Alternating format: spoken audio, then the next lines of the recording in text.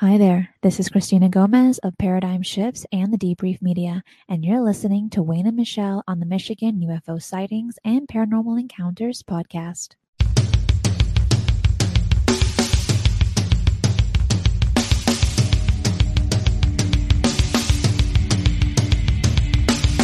Welcome to the Michigan UFO Sightings and Paranormal Encounters podcast, coming to you from the glacial dumping grounds known as the Michigan Basin. I'm Michelle. And I am Wayne.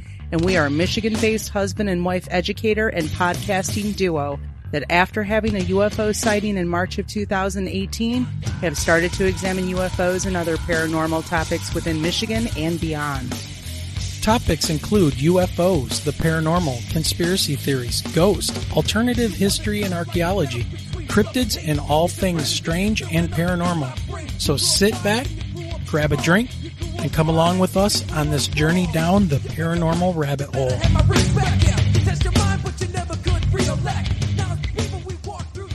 Hey everyone, Wayne here. Just wanted to let everybody know this is our very first ever bonus episode, and we couldn't think of a better group of guys to have come on to go down these strange conversational rabbit holes other than Burton and Aaron from the Lost in the Dark podcast and also fellow Michiganders. Now, unfortunately, Aaron couldn't make it, so it was basically Burton from Lost in the Dark and then Michelle and I. And later on, throughout about halfway through the episode, Michelle had to leave and go to bed because she had to get up the next morning to go and do her band mom thing. She is doing that right now, and this is why you're only hearing my voice currently. But these bonus episodes are going to be just regular conversations about paranormal, about UFOs, wherever the conversation takes us.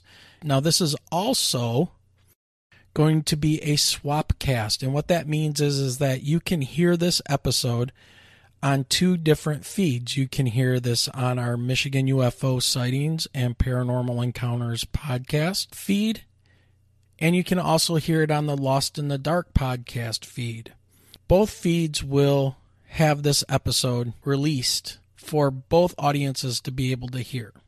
We hope you enjoy this bonus episode and just realize that we decided to go down all kinds of rabbit holes, and it may piss some of you off. It may leave you scratching your heads.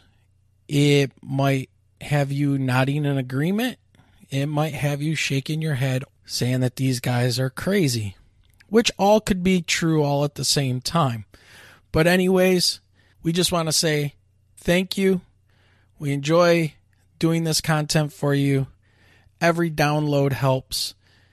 And we can't thank Burton and Aaron enough for wanting to do this, and Burton for dealing with me and my craziness throughout the whole 2.5 hours of this, where we speculate on all kinds of things. Yeah, we just try to have a good time, and we hope you enjoy the conversation. So get ready for the first ever Michigan UFO Sightings and Paranormal Encounters podcast bonus episode and swapcast featuring Burton from the Lost in the Dark podcast. This will be one wild ride. All right, so here we are in our very first official swapcast, and we are going to be releasing this episode on two different feeds. That's why we're calling it a swap cast. We're going to be releasing it on our Michigan UFO Sightings and Paranormal Encounters podcast feed. And then we've got Burton tonight from Lost in the Dark podcast. So Burton, welcome to the podcast. We're missing Aaron. Yeah, Aaron, who may be joining us in a little bit. Maybe. We'll see what happens. Good to be here, though. Always good to be here, and always good to get to talk to you guys again. Very excited for this one.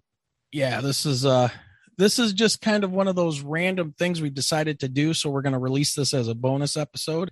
What's been going on, man? Not a whole lot, honestly. Not a whole lot. We had a lot of podcasts this week. Actually, probably more than I've ever done in a week.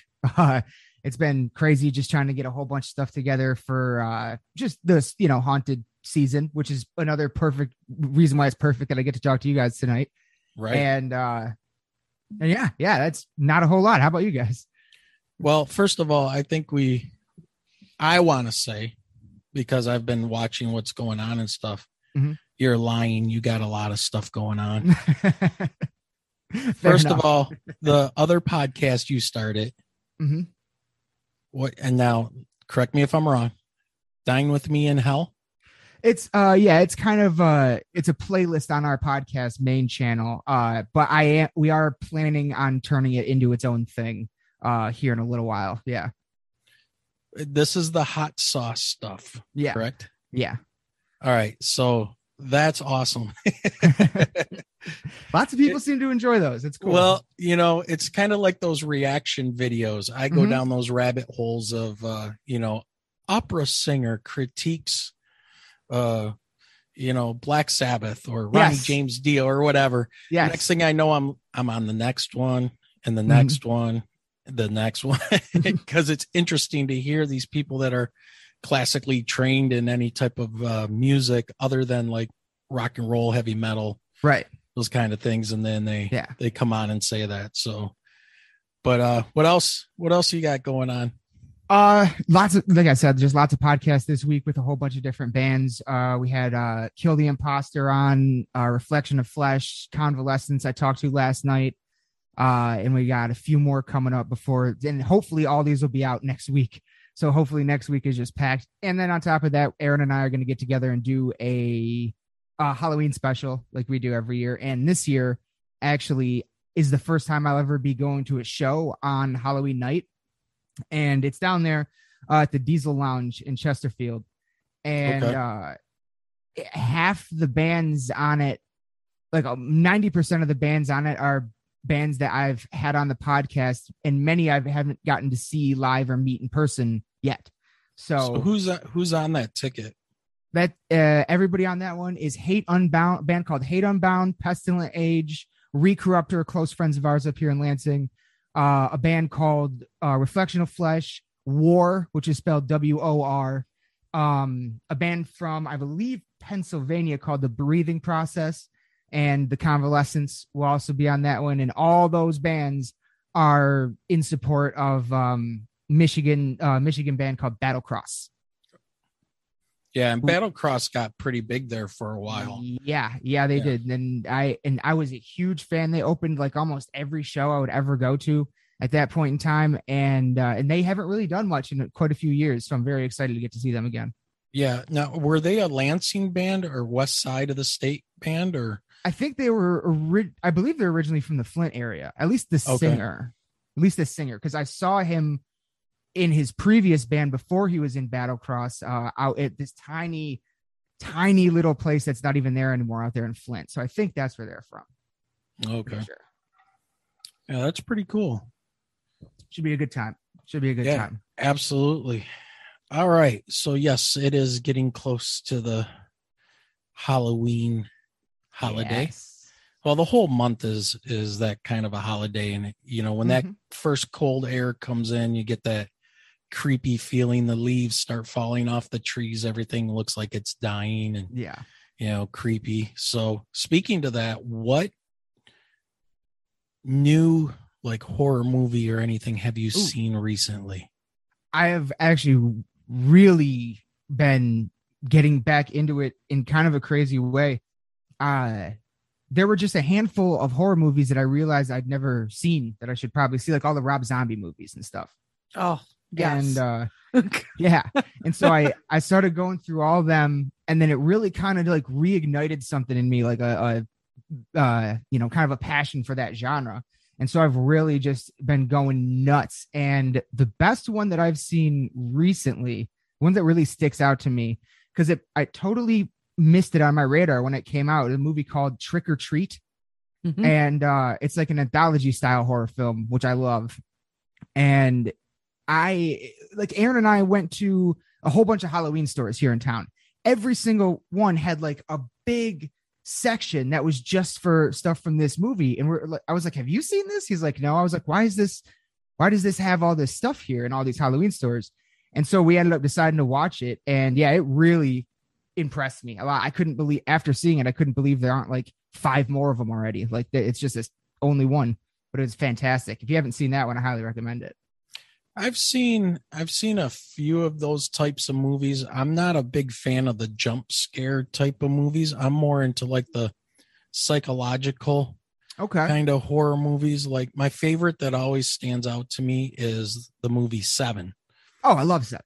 Right. But you don't really, something's going on, but you really don't know. And it's like that big reveal and, what happens at the end there. No spoilers, even though it's really old, but what a great movie. The box.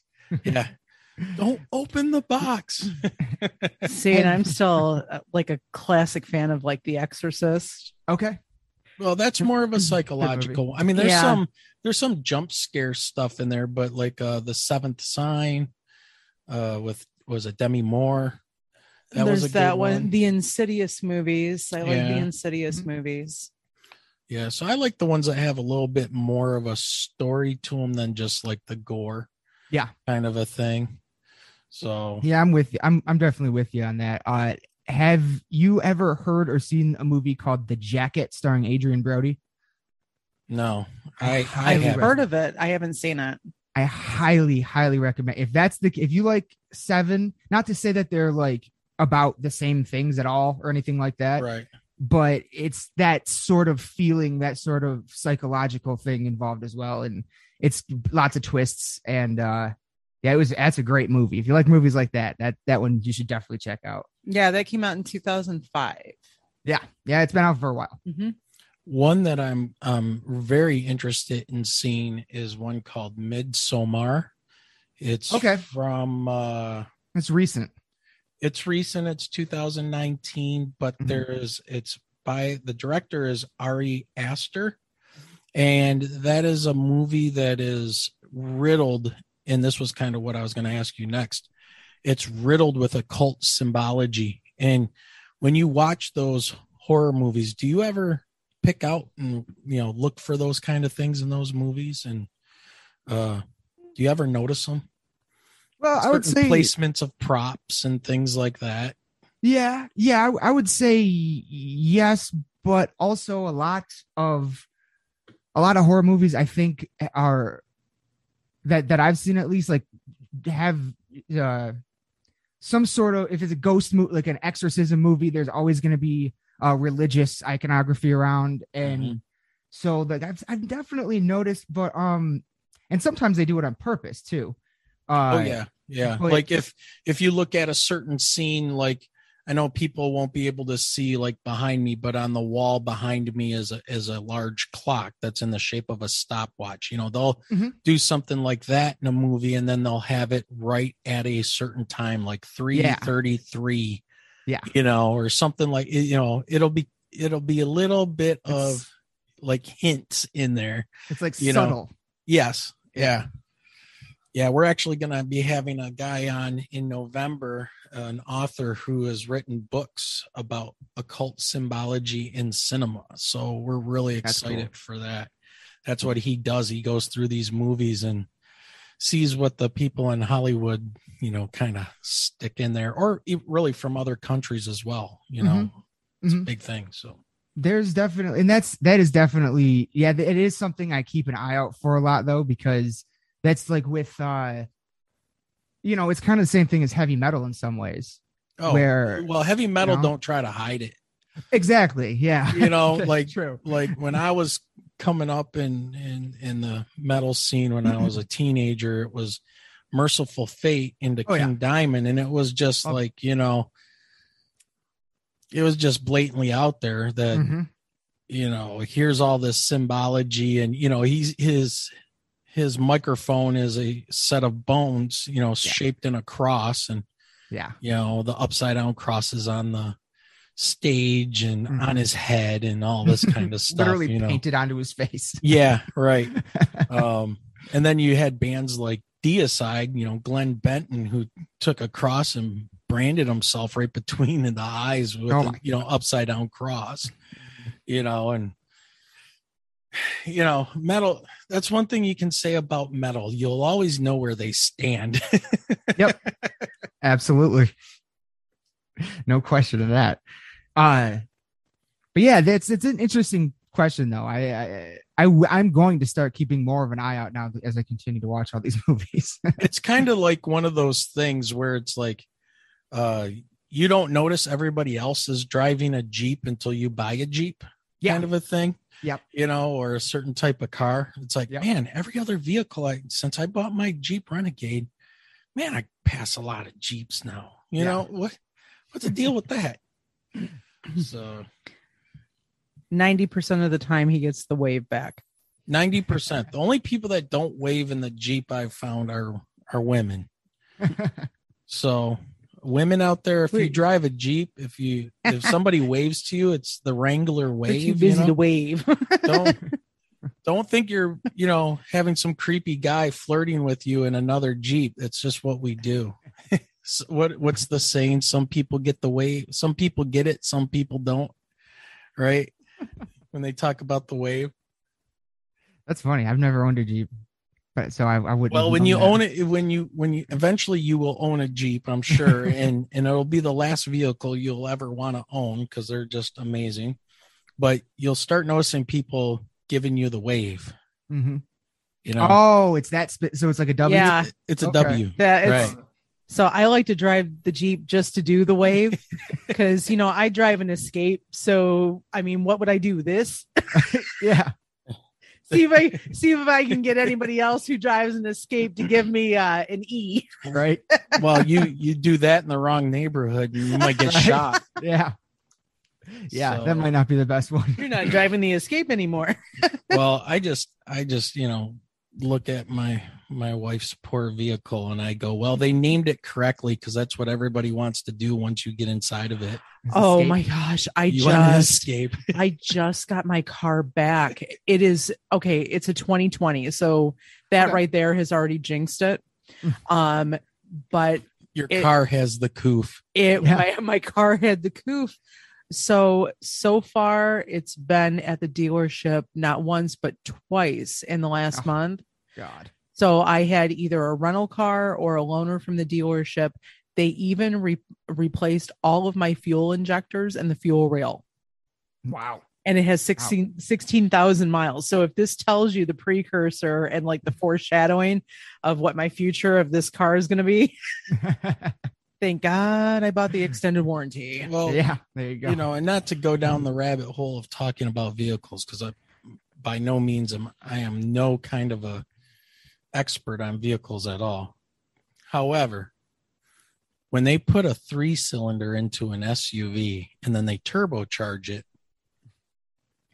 you can't expect anything else but problems to start happening from, these poor engines that have been over-engineered to deliver a certain horsepower, yet a fuel efficiency rating or whatever. Yes. So I don't know. Well, I've got it back and the wrench light isn't coming on. So that's half the battle. That is half the battle. All right. What do you want to talk about tonight, man? We're getting all over the place. It is a bonus episode. So, people expect anything at this point. Oh yeah. But honestly, I'm glad you asked me about horror movies because I was going to ask you about that as well. But one thing off the top, something that we've both, that I've been looking into quite a bit ever since I heard about it on your show, this Michigan Triangle thing. Yeah. What do you make of that? Because it seems to be a whole lot of occurrences and over a long period of time. Yeah. And, it really, from what I've quickly looked into, there seems to be a lot of things involved in it, from aircraft disappearances to shipwrecks and ship disappearances. And now what's interesting is this discovery of what are they calling it? The North American Stonehenge. Yeah. Underwater. So somewhere located in Lake Michigan, they haven't really said where, which, you don't want people going out there and stuff, but under the water is what they're saying is a circular stone structure at the bottom of a shallow point of Lake Michigan, and it's arranged very much similar to Stonehenge. Yes. Now, the one thing it doesn't have, that as far as I can tell, that it doesn't have is the lintel stones, the stones that sit on top of the two. Okay. Right. They're just standing stones, where when you look at the rest of that area of Lake Michigan, you look at the bottom of the lake, it's smooth, it's sandy. There's no other rocks there, but there appears to be this man-made rock path with boulders that lead underwater to this circular structure. And it's the only one ever found inside the lake like this, at least right now. Mm-hmm. And it's very interesting because then divers have said that if you look at one of the stones, you can kind of make out a image of a mastodon. Now, okay. I don't know for sure about that, because that can be a very, what do I want to say, a confirmation bias and a case of pareidolia. Yeah, a pareidolia case where now that they say that you see, it's like once you see something, you can't unsee it. Mm-hmm. So, you have the guy on the video from one of those shows that went out there with the college professor and the divers that discovered this thing. And he does the tracing of the rock. Mm-hmm. And, now that you show me your lines on there, I can't unsee it to give it a really good, objective look and see, is that really a carving? Right. And so I don't know if they've gotten to the point where they've gone down and actually done LiDAR or scanned the rocks and somehow underwater to get a good 3D model of it. I haven't, looked into it that much, but yeah, it resembles Stonehenge. It's under the water in Lake Michigan, and it's in a very shallow segment of it. And I find that extremely interesting. Yeah. Along with all the other things that have gone on with the sinkings and the disappearance of aircraft. And I think this one article I was reading here says that the first abnormal incident happened around 1679. Yeah. So, and I believe, what do they say here? It was a trading vessel or something along those lines. One of the largest sailing vessels of its time set out on its maiden voyage at 1679 to find a northwest passage to China and Japan. All went well until the ship reached the Michigan Triangle and never came back. So, God. Yeah. It's very strange. I think that it's kind of interesting that it's really maybe it is because of the discovery of that Stonehenge thing, but it's interesting that this seems to be being more talked about now than I've ever really heard anybody talk about it before. And that the structure underwater there, it's definitely it's like concentric circles almost. But even though I don't think they are like the actual things are in circles, if you were to draw lines around them, it would look like an above the head shot of Stonehenge. Yeah. A lot of ways. And that's I don't know how to explain that one. Yeah, I don't know. And could it be the location of these things that they call ley lines, or a place where energy flows, or again, it's one of those things where a lot of the times those rocks were like equinoctial markers, where they marked where the sun came up and would set on the equinox and then on the summer solstices and the winter solstice, so that they would know time. They would know their place in time. And, I don't know if any of those rocks have been matched up with any type of cardinal points or the setting and the rising and the setting sun or anything along those lines. So it'd be interesting to see how much further they've gone with things. But yeah, it says here that the triangle goes from Ludington to Benton Harbor. Mm-hmm. Is that what you found? Yeah. And then Benton Harbor to Manitowoc, Wisconsin. Yeah. Yep. Yeah. And then back to Ludington. So, which is most of the middle of the lake. Yeah, right. Right. And, it's a big lake. You can have all kinds of interesting weather patterns and stuff that happen. So, Oh yeah. Yeah. So what do you got on this Michigan Triangle thing? I want more. Well, in terms of the actual triangle, I mean, yeah, I'm not sure. I don't know. I'm not sure if there is something paranormal going on here, or if it's like we said, it's Lake Michigan's like the second largest lake on Earth, right? Something like that. I believe it is like the third. Okay, but so I mean, what difference does it make? Right. Yeah. It's that large. One of the largest lakes on Earth, and then you section off a giant middle chunk of it. Odds are there's going to be a lot of weird stuff that's happened there over the years. Whether it's paranormal or not, I'm not sure. I really want to know where this Stonehenge thing is exactly located, if it's in that. And I want to know a lot more about that. I want people to do like studies, like you said, LiDAR, to see if that is in fact something that's man-made, because that would, alternative history. I feel like that would kind of really be a big piece of evidence in that category. Yeah, if you can get some kind of a date on that structure, guesstimate it, then again, you're talking about people that weren't given very much, credit for anything other than being, wearing their butt flaps and going around killing animals and gathering, loincloths and addle-addles and slingshots and, killing animals. And, we didn't do much of anything else. And it's like, okay, stop dumbing us down, people. I think we were a little bit more advanced than you want to know. Yeah. But yeah, it would be interesting to see when this thing, if we could get some legitimate dating done, because, also remember that, we had a huge amount of ice on top of, exactly the northern part of North America here. And that covered, Michigan and Lake Michigan. I mean, I think down here we were considered under about 2 miles of ice, somewhere in there. Yeah. Yeah. So, nothing could have happened before the ice age, until it, receded, and whatever caused the ending of that last ice age so quickly.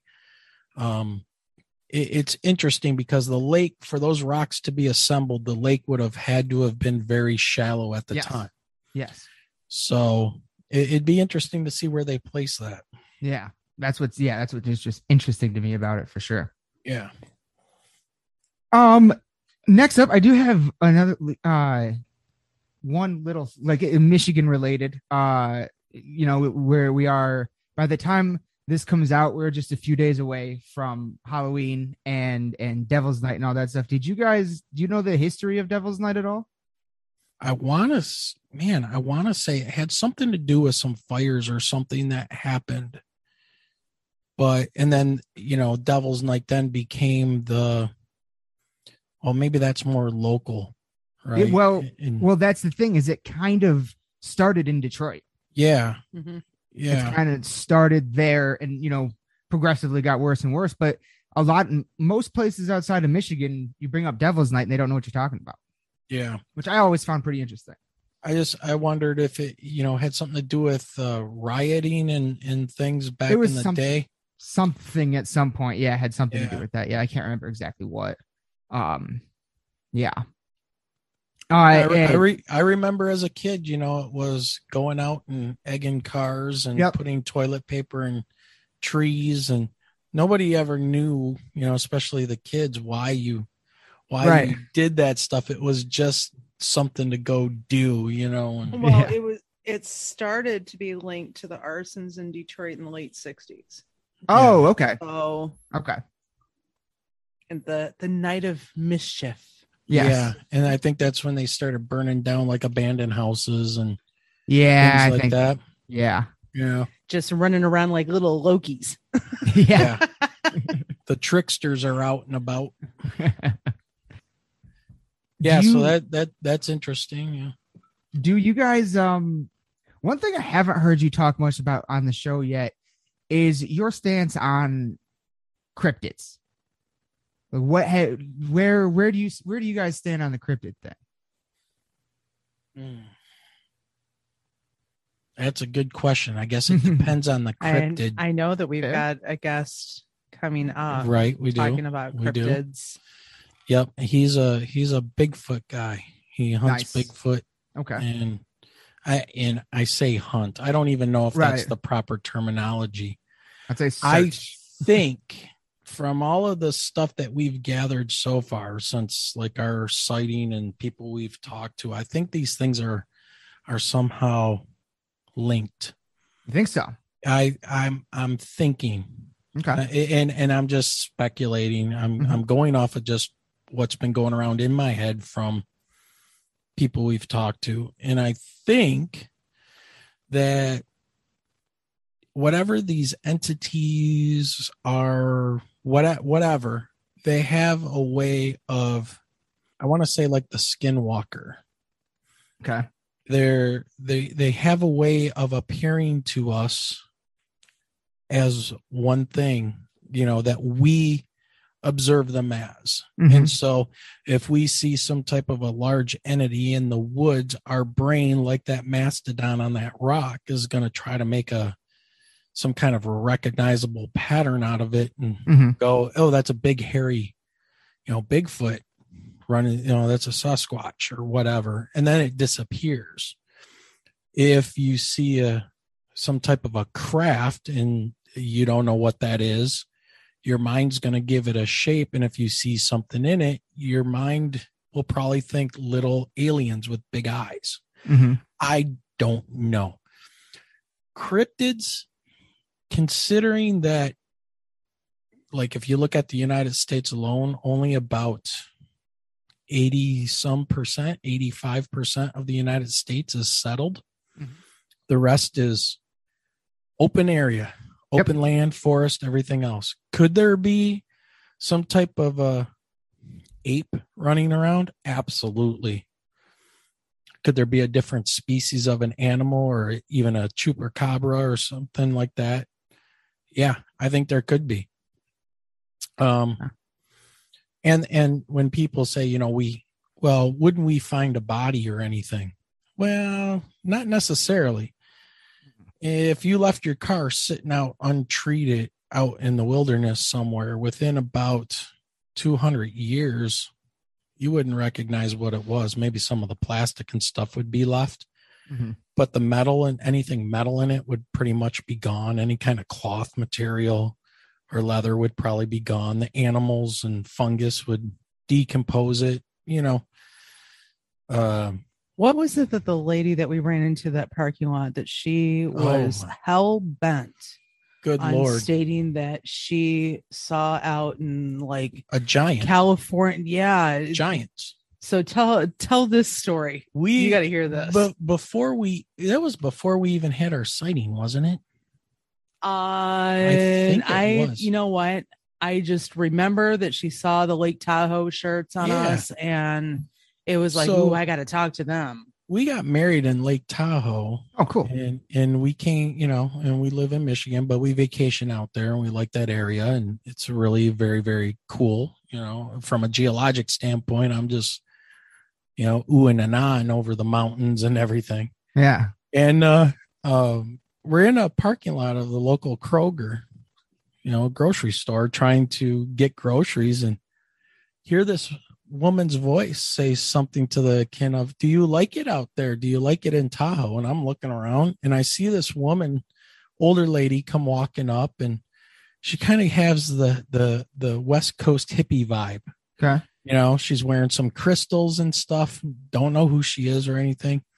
And she proceeds to tell me and Michelle about how she swears up and down that there are giants living in those mountains, and they hide their caves with rocks and foliage and all of this stuff. And they have red hair and red beards, and they're large humanoid giants. And she was adamant about it. She was just talking and talking and I've never heard anything like this at all. And I was just like, wow, I guess I'm not wearing a Lake Tahoe shirt around here anymore because man, the West Coast wackies follow us back to Michigan. But, you know, and again, that's one of those things where it's like, what are you talking about? And then you start looking into things, and then you find out that there are, you know, reports back in history of them finding very large humanoid bones in North America, which is extremely interesting. But then you go, why are they holding this information back? And why do you have to be a kook or a conspiracy theorist to want to look into these things? And why are they burying this information? You know, what, you know, that would be fascinating. I think people would love knowing the fact that there were some type of a large humanoid that walked around, you know, in North America. I mean, you know, but in the red hair and she said they have red hair and red beards. That's a very common element in a lot of giant sightings. Well, and you know, it was interesting when we had on Brian Forrester, and he was talking about the elongated skulls, and they were doing those genetic testing and stuff. They had red hair. Yeah. Oh, yeah. Yeah. That was one of the things that he said, that in Peru, that the elongated skull people, and I can't remember what the tribe or the race was called or whatever. Right. But yeah, that they had red hair, and everybody else there had the more indigenous dark brown or black hair. That's really weird. Yeah. And the ones that had red hair were the ones that you could tell that their skull was not forcibly shaped like they do skull shaping. It was a natural genetic condition. Like a condition, or that their skulls were just formed that way. That's crazy. Yeah. So, and again, that's that link to red hair, and then the red hair and the giants. It's, you know, I don't know if you've ever heard it or not, but there is one really interesting story. I forget where I heard it now, but I think it was on a YouTube channel or something about a giant encounter in the Middle East. And what's interesting about this particular event is that it was military that had the encounter, and there's an actual military official report because the giant apparently killed a few of them. And they were like, they were like, they went up into the mountains. I know it was in the Middle East. I want to say Afghanistan. And they went up in the mountains to do something, and they find this cave, and a giant redheaded humanoid walks out. And I think somebody started fighting, and the giant ended up taking, I think, killing one or two people, and then they killed it. But yeah, the fact that it's actually an official document, you know, really kind of, and these are like military guys. Like, I don't think, why would they want to, you know, you make something like this up and they find out you made it up, you can get in a lot of trouble, I would imagine. So I don't know why they would want to. Yeah. I've never heard of that story before. That's pretty interesting. Yeah. Yeah. That is a wild one for sure. So you think it's, I think it's possible. I definitely I want to believe in cryptids. I want to get evidence that means they're 100% there. Did you know this year has more sightings than ever, I think, in 1 year of the Loch Ness Monster? You know, somebody had mentioned that before to me, and that I find that very interesting as well. Lots of sightings this year. Really? It's crazy. I wonder if it's just because there's more tourists going this year because everybody's been locked down. Yeah. You know, and now so everybody's going and seeing something, and they're reporting it as Loch Ness. I don't know. A recent one that was interesting was actually taken from above by a drone, and it admittedly could definitely be a case of pareidolia, but it does look like something that shape moving around down there under the surface of the water. look at the old myth or wives' tales of the sailors way back when in the 1600s of, the Kraken. Yeah. Right. Now, and these giant squids that would attack ships, and modern day people are like, oh, you're full of crap, blah, blah, blah. Well, eventually things start washing up. Yeah. I don't think that's a myth at all. I think that actually happened. No. Yeah. I think those giant squids, when they get hungry, they live deep in the ocean. So deep.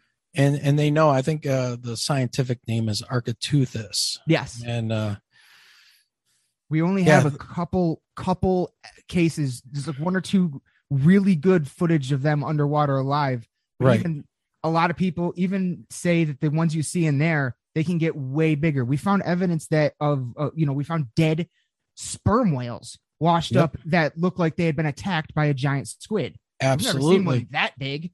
Well, they also found like non-digested beaks inside the stomachs of these sperm whales because the sperm whales will eat them.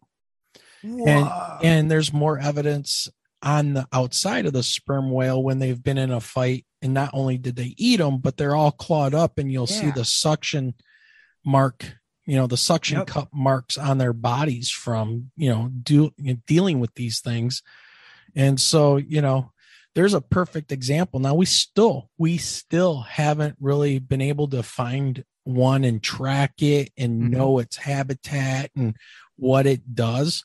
And this thing is huge. These things grow to be ridiculous lengths that the beaks, would snap a human in half without a problem at all.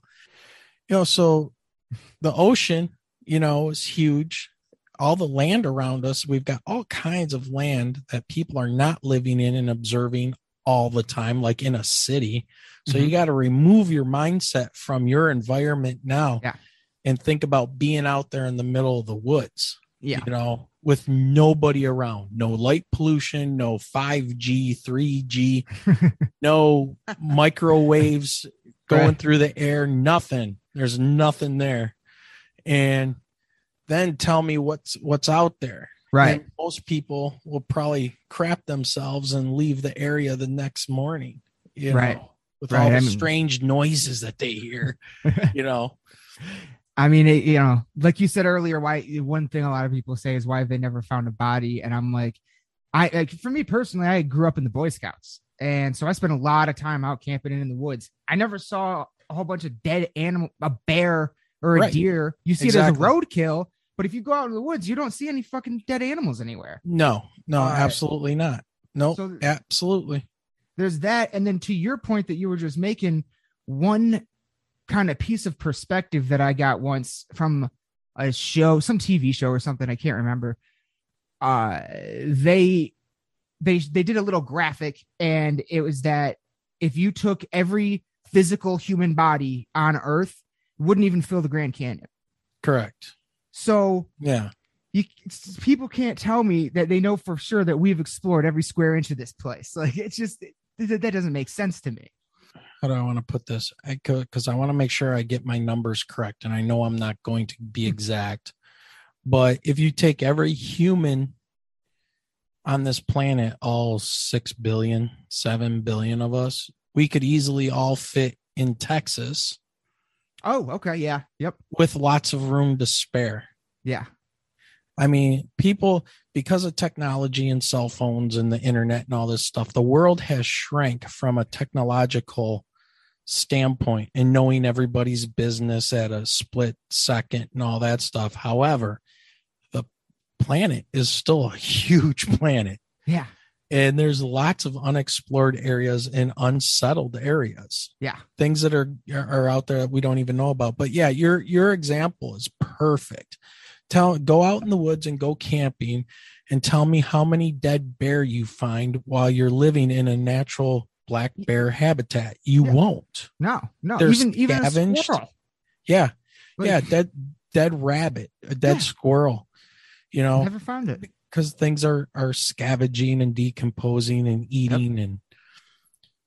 And so the fact that we haven't found the body of a a Bigfoot or a Sasquatch or something along those lines. That doesn't surprise me. No. Can you say without a living or a dead specimen to look at that they're 100% there? No, but I think the possibility, let me put it this way. I think the probability is probably pretty good that there's stuff living out there that we don't know. Yeah. So I've seen there's been some in more recent years. Did you ever hear of a show called Destination Truth with Josh Gates? Yes. Because Expedition Unknown now, I believe. Yeah.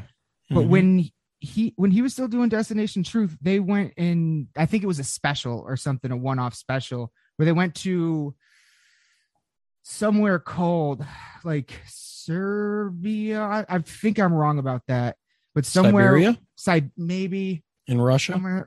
See, I feel like I feel like I'm wrong about that, but somewhere that's where out all the there gulags are. Really? Okay, yeah. They send you. You're going to go to prison in Russia, and they don't want to ever see you again. You go to Siberia. I think it might have been somewhere in China, but I'm not 100% sure. But they found a whole big long track of footprints just leading up through the snow into this onto this mountaintop basically. And they went down. I think they had spotted it from the air, so they went down and checked it out. And it was a giant line of footprints. These things were massive. They looked crazy. It looked like they had normal feet, but kind of claws for toenails. And that was on the news. That got so that was so big that he actually made it on the news for that discovery. And then, it's hard to say in terms of YouTube videos and stuff, but right. I did see one recently, and normally I can sit there and go, fake. Right. I'll sit there and debunk them all day long. But I found one that I swear, if that thing is real, if that video is real, and it's either a guy in a monkey suit or that's it. And it was very impressive. It was it wasn't pixely. It was a good tight shot. The guy wasn't shaking. It was, you see everything perfectly clearly. And it was just this you see it from its back, and it was just kind of you just kind of see it from the torso up, and it looks like it's digging into a tree, like a large primate would do, looking for bugs, Okay. And the guy's filming it, and you can see its arms reaching in and breaking branches and stuff. It's giant, and it has full arms, not like bears. And then it stands up. And you see how huge it is for a second. And then the guy takes off running, which I probably would have too. Yeah. But it was very impressive. Unless if it's fake, they did a great job. I'll put it that way. Yeah.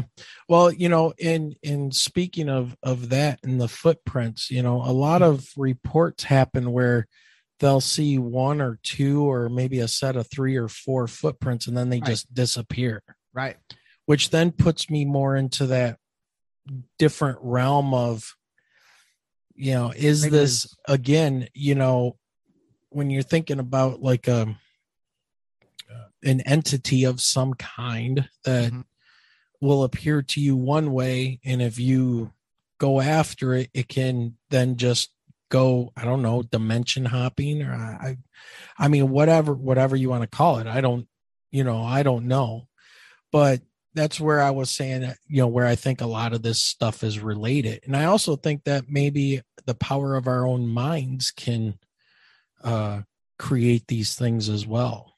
Manifest. Yeah. The manifesting of it and of these things. So some people can apparently, call on these, UFOs to visit them, or UAPs, whatever.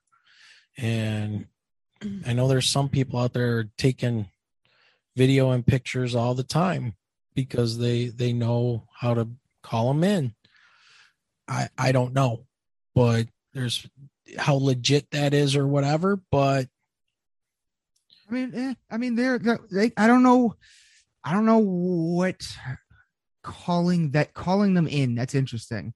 Because I think there's a protocol, right? This is like that Stephen Greer stuff, CE5, or I haven't dug into it a lot, with me and Michelle being teachers and Mhm. busy as can be and starting to do this, our whole podcast is really just, taking people on this ridiculous journey that we're on to try to find some kind of answers. Yeah.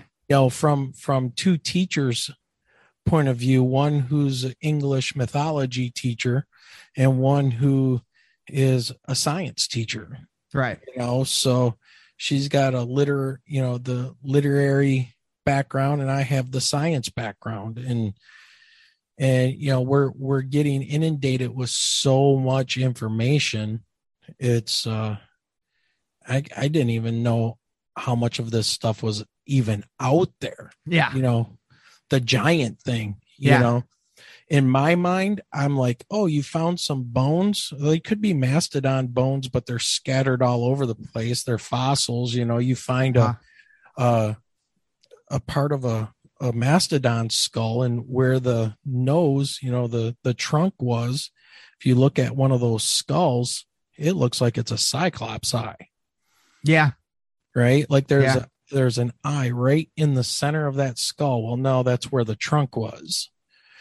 Right. But so same thing with like dragons and things like that. These, ancient people finding dinosaur fossils, pareidolia. Yeah. They're going to tell you what they think that thing is, and whatever cultural references or religious references or whatever they have in their mind at the time will fill that gap for them so they can make sense of it. Right. So, I don't know. I do. I'm ending up, and Michelle is too. We're ending up with so many more questions than, finding any kind of answers. It's now just kind of interesting just to talk to all of these guests that we have on the show and get their perspective. And, I'm starting to wonder if this is kind of like one of those religious faith things that, are we ever going to really be able to objectively measure and find some of this stuff? And right now, I don't know. That's a very good question. Yeah. I hope so. So do I especially from the UFO UAP thing. Yeah. Because according to Lou Elizondo and, the UAP report released to Congress in June, and now they're going to be pursuing that even more. They're interested in it because they actually have, instead of the anecdotal evidence, they at least have some type of censored data evidence that they can look into. And that's interesting because, yes, now you can measure it, right? At least you got something that you're measuring. We don't know what these things are, but we see fleets of them on radar now that we were told by like David Fravor and those Tic Tac videos. If you listen to the one really close, you hear the one guy say, my God, there's a fleet of them. Yeah. Talking about their radars coming in contact with all of these different objects that just fell from 80,000 feet down to 20 feet above the ocean. And they're in their flight path in a second. Right. And then they disappear. Well, now we've got the videos and the radar tracks. And I think Lou Elizondo has come out and said that they're transmedium. They go from outer space to our atmosphere and then into the ocean with no problems at all. That's insane. Should be completely impossible. That breaks all the laws of physics that we know. So who's controlling these? Even our drones can't do that. We don't have drones that can do that. So, you could rule out some things. Oh yeah, those are drones flying around. Those are drones coming from outer space or whatever the case may be. But show me a drone that goes from outer space to the atmosphere and can function at the same speed, do 90-degree angle turns, and then go into the water and do a couple 100 miles an hour and disappear. And do all that with no sound. No sound and no sign of any sort of propulsion at all. Nope. No heats, nothing. No external wings, no articulation of flaps or ailerons or a rudder or anything. It just they just go and do whatever they want to do. And I heard Lou Elizondo recently on Theories of Everything podcast talking about a couple things that really made the hair on the back of my neck stand up. The one thing is that they're pretty confident that these things are under some type of intelligent control, because they will play with the fighter jets. Right. They played with David Fravor's fighter jets and will counter their maneuvers. They will show up, 20 miles away in their flight path because they already know that's where they're going, kind of a thing. Yeah. So there's some type of a knowledge that's going on. And the other thing he said, which, he kind of kept it on the down low, but he did say it, was that there is some pretty good, compelling photographic evidence of occupants. Oh, yeah. Huh. That was just the other day when I saw him talking to Kurt. I think it's Jay Mundell, something like that. He has the podcast Theories of Everything. Nice. And he's a theoretical physicist, and he dabbles a little bit into the UAP thing. And it's kind of blowing his mind a little bit, because where he's used to dealing with an objective world and all of this stuff and his theories of everything kind of thing. Now he's sticking his toe into this realm of the UAPs and UFOs, and he doesn't, he's all over the place with it. And then you have like Lou Elizondo coming on and saying, yeah, we've got some evidence that there's probably some type of occupant in there. And okay, who are these occupants, man? Or what? Yeah, there you go. Or what? Because as now, was Lou referring to the there seem to be occupants in the Tic Tac? I'm not sure if he was that specific. Okay. He just said that they're, and I don't want to misquote him, but I'm paraphrasing, that there is some good evidence, photographic evidence or video evidence of occupants in some of these UAPs. Okay. And I think that's pretty much basically somebody somehow got some kind of video or whatever of some kind of occupants inside of a UAP, which they deem as a credible piece of evidence that it's a UAP, some type of unknown aerial phenomenon. Yeah. Now, what in the world? See,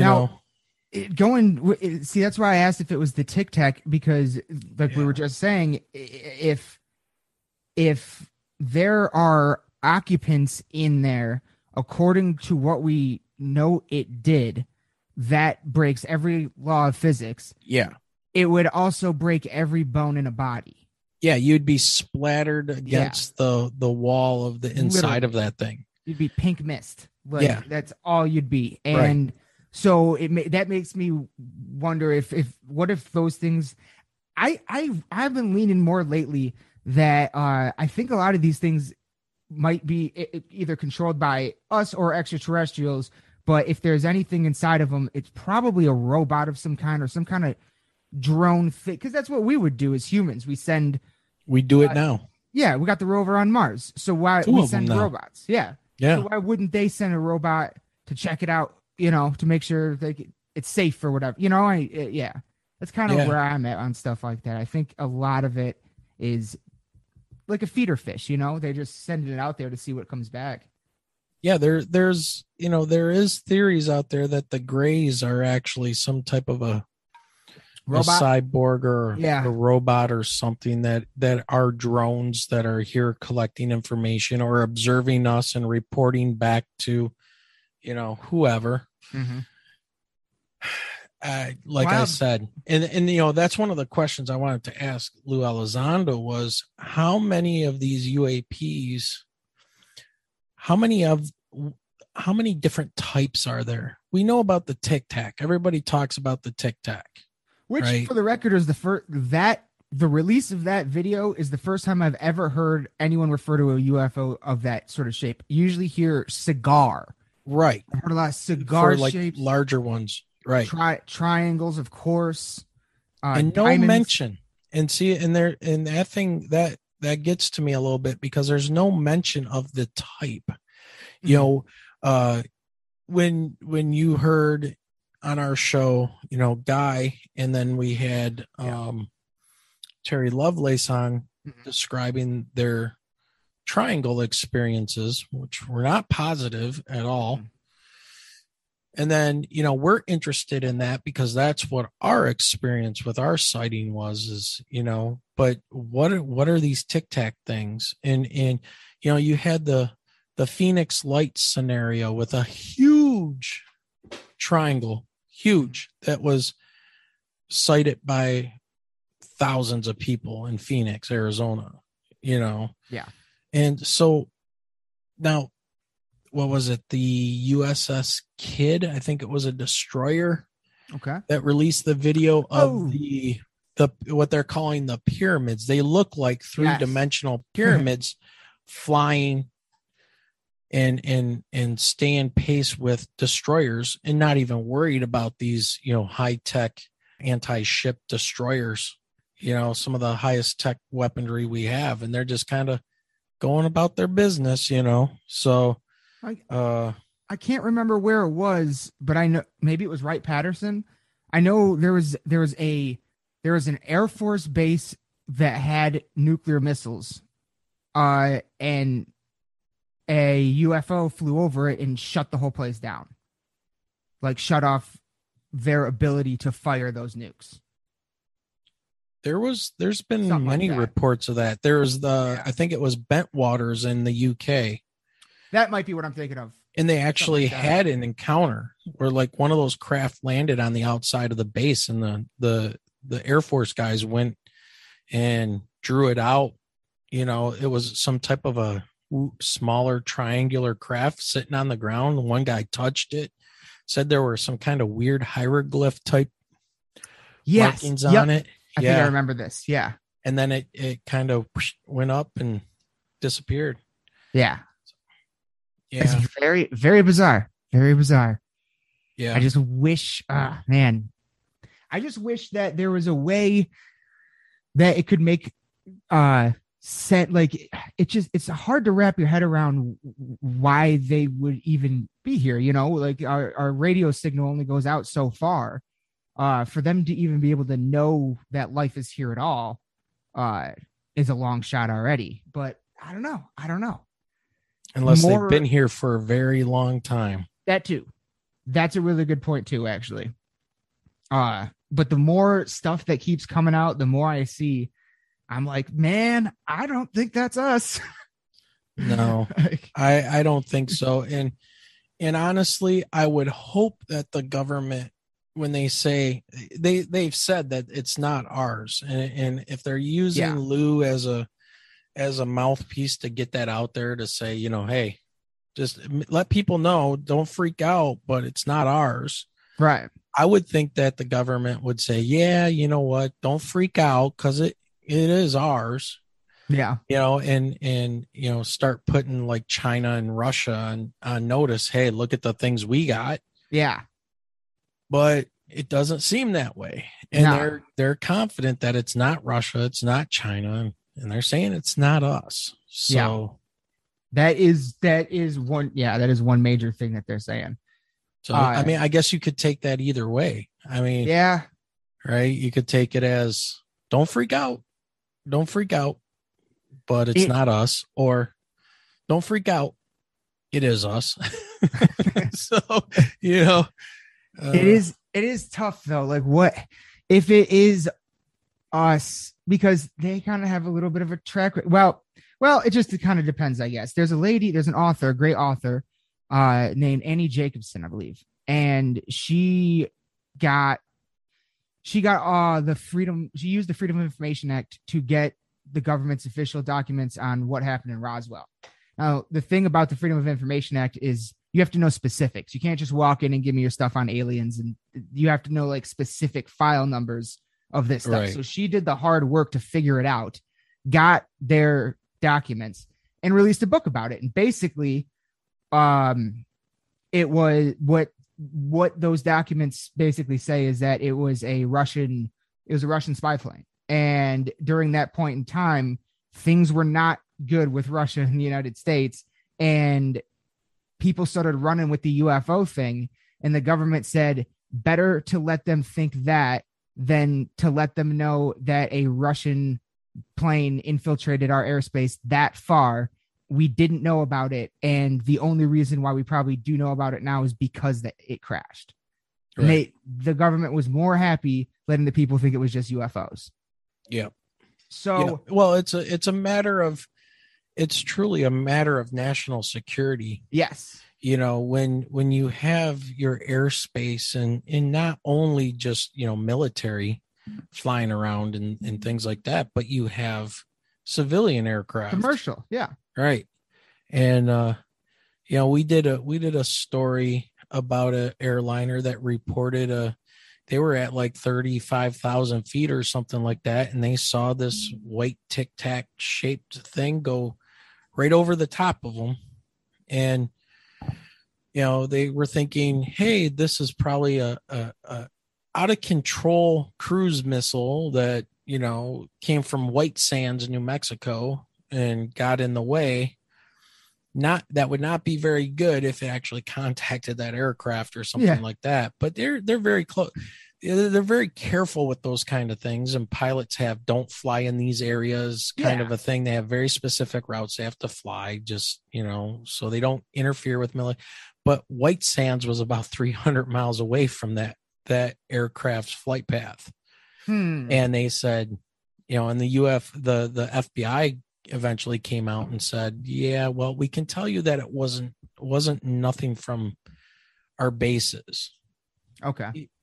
So they gave the nod that it was a UAP by not saying that it's a UAP. The way they answered the question was, well, it wasn't from any base around where you were flying.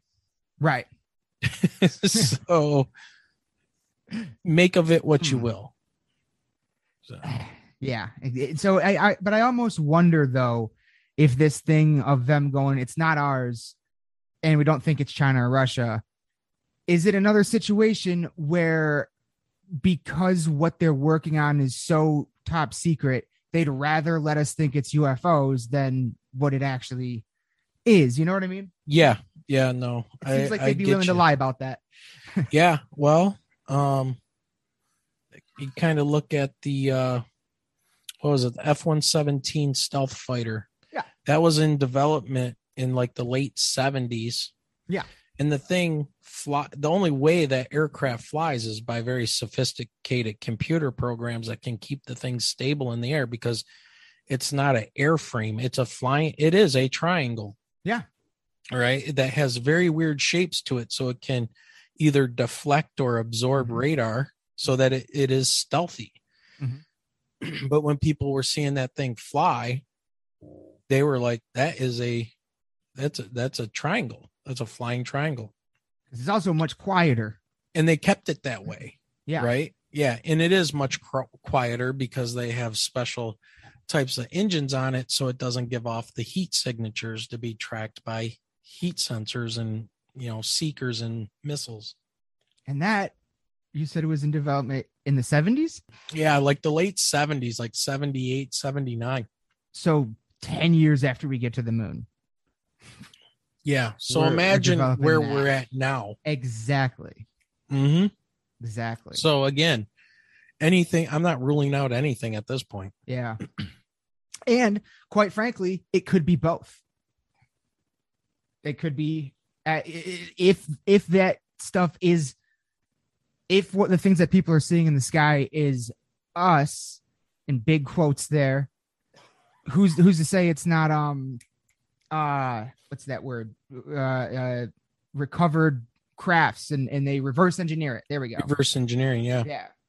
Like it could be both, That's what Wright-Patterson was supposed to be famously known for, was that a lot of the pieces from Roswell ended up at Wright-Pat for that purpose. Now, what I find interesting is digging into some of the Bob Lazar claims and things like that is that one of the craft he says was uncovered in taken to S4 in Area 51. What, take that for what it's worth. You got people out there that believe him like a religious cult, and you got other people that are just looking to debunk him. But he says that one of those craft, they told him, was found during an archaeological dig. Yeah. So his story is quite interesting. That thing that you said very earlier, interesting. The thing you said earlier about calling them in or whatever, that's in a weird way, that's kind of part of his story too, because after he left working at that base, he would bring people to the outskirts of it and be like, every night there's a light show. And because they were flying them. Yeah. Yep. So and that the element that he named a number of years ago that just got proven to be real, element 151 or something like that. 115, is it? Something. Yeah. Anyways, it's a very unstable element. The Russians were able to create it for like a split second. Just a second. Yeah. Yeah. But they did it. And that he talked about one of the other big things that sticks out to me is he talks about how there was like a hand scanner that he put his hand on. They just finally got pictures of it. Like it was 100% real. And at that base, at that point in time. Yeah. When was that supposed to have been happening? In the 80s? Something like that. Right? When he was out there? He wasn't out there for very long, but. No, but that's his, it's tough because once you actually start to look into his story, there's a lot that's like it's never changed. His story's never changed after all these years. He's never made a dime off of any of it. In fact, he's had his house raided and been ridiculed more than anything positive has ever come. That's at least that's what he'll tell you. Yeah. And but when you look into it, there's a lot, like you said, a lot of people just trying to debunk him. Well, the government tried to discredit him by deleting files so that way nobody could find him, like about his school records and stuff. Yeah. And his time working for them, of course. So, well, I think the government has found out that their last 70 years of covering things up and lying and discrediting people and things like that, it's kind of a double-edged sword. Kind of backfiring. Yeah. Because you end up creating, people that see something and they're adamant about what it is that they saw to a religious fervor and will believe it to the end. And then you get the other people that are like, no, and they try to debunk everything and toe the government line. And the government's been discredited. I mean, we're here in Michigan. We know exactly how that goes. Yeah. In the 60s. Yes. Right. I mean, J. Allen Hynek in the swamp gas thing. Yep. And it shut all conversation down, right, about those things in the 60s. And we're still being visited today, but their campaign was so good that even today, even with the release of this report now, Michelle and I bring up to friends of ours and stuff that we're doing this podcast, and some of them, one eyebrow pops up and, oh, you're one of those people. Well, wait a minute. What do you mean we're one of those people? Yeah, we saw something. We had a very creepy, weird encounter with something flying in the air. Profound experience. Yeah, it was 100% legit. If I would have seen it myself, I probably wouldn't have said anything because of the stigma that they've, or Michelle, probably the same thing. I don't know. Michelle, would you have said anything about seeing that huge triangle if I wasn't with you? No, probably not, because even with the fact that you are with me, I'm still a little hesitant to say anything to anyone. Yeah. So, the disinformation campaign and things has been so good that, people will balk at it now, even to the fact that they've acknowledged that the Tic Tac and these UAPs are real. And there's still people out there going, okay. So, you it's one of those things where you got to kind of choose a side, and I'm probably going to get yelled at for that. Because if somebody has not seen something, to them, it didn't exist. Well, I haven't seen $1 million all at once, but I know it exists. Right. Or how about this? I mean, here's a thought experiment for you. Prove to me that love exists. Right. How do you do that? You can't. Right. Yeah. I'm so giving you a look right now. I know. See, that's what I'm saying. I'm gonna keep talking and get in trouble. But somebody's gonna be pulling literally couch duty. But literally, they've been in the business of keeping things secret and discrediting people in this realm alone for 70, 80 years. Yeah. And so now it's like a lot of people in the quote, what I guess you used to call like podcasting and stuff, the old ham radio, the underground radio of yesteryear, the independent media, I think is the name, and that we get as podcasters and stuff. And boy, that's really pissing off the mainstream media, because nobody wants to go listen to their regurgitated garbage anymore. Nope. Another day is here, and you're ready for it. What to wear? Check. Breakfast, lunch, and dinner? Check. Planning for what's next and how to save for it? That's where Bank of America can help. For your financial to-dos, Bank of America has experts ready to help get you closer to your goals. Get started at one of our local financial centers or 24/7 in our mobile banking app. Find a location near you at bankofamerica.com/talktous. What would you like the power to do? Mobile banking requires downloading the app and is only available for select devices. Message and data rates may apply. Bank of America N.A., member FDIC. When you need mealtime inspiration, it's worth shopping Kroger, where you'll find over 30,000 mouth-watering choices that excite your inner foodie. And no matter what tasty choice you make, you'll enjoy our everyday low prices, plus extra ways to save, like digital coupons worth over $600 each week. You can also save up to $1 off per gallon at the pump with fuel points. More savings and more inspiring flavors make shopping Kroger worth it every time. Kroger, fresh for everyone. Fuel restrictions apply. That's why most mainstream media outlets have podcasts. That right. And they still suck, because they say the same exact thing that they say on all the other channels. Exactly. These people are not reporters. They're reading. Talking they pieces. Read to you. Right. Yeah. They're talking heads that read to you. They're not giving you, or they give you the opinion of the station, or whatever that means. Right. So, and that's how, for years they've been playing the X-Files music in the background when people come on to talk about UFOs and, all of this stuff. Oh, and you see the host, looking at each other out the side of their eyes and, kind of smirking. They make their little funny joke. Well, I hope we don't have any little green men show up today in the parking lot. Which is why, thank God for people like George Knapp. Yeah, right. That's what he did. He's an on-air TV reporter, and his station always took it and him seriously. He broke the Bob Lazar case all those years ago. And that was on the news. He did that not on Coast to Coast AM. He did it on the news. On the news, yeah. But see that the media knows how to play to our minds in a certain way of tribalism, and right, and humans wanna pick something.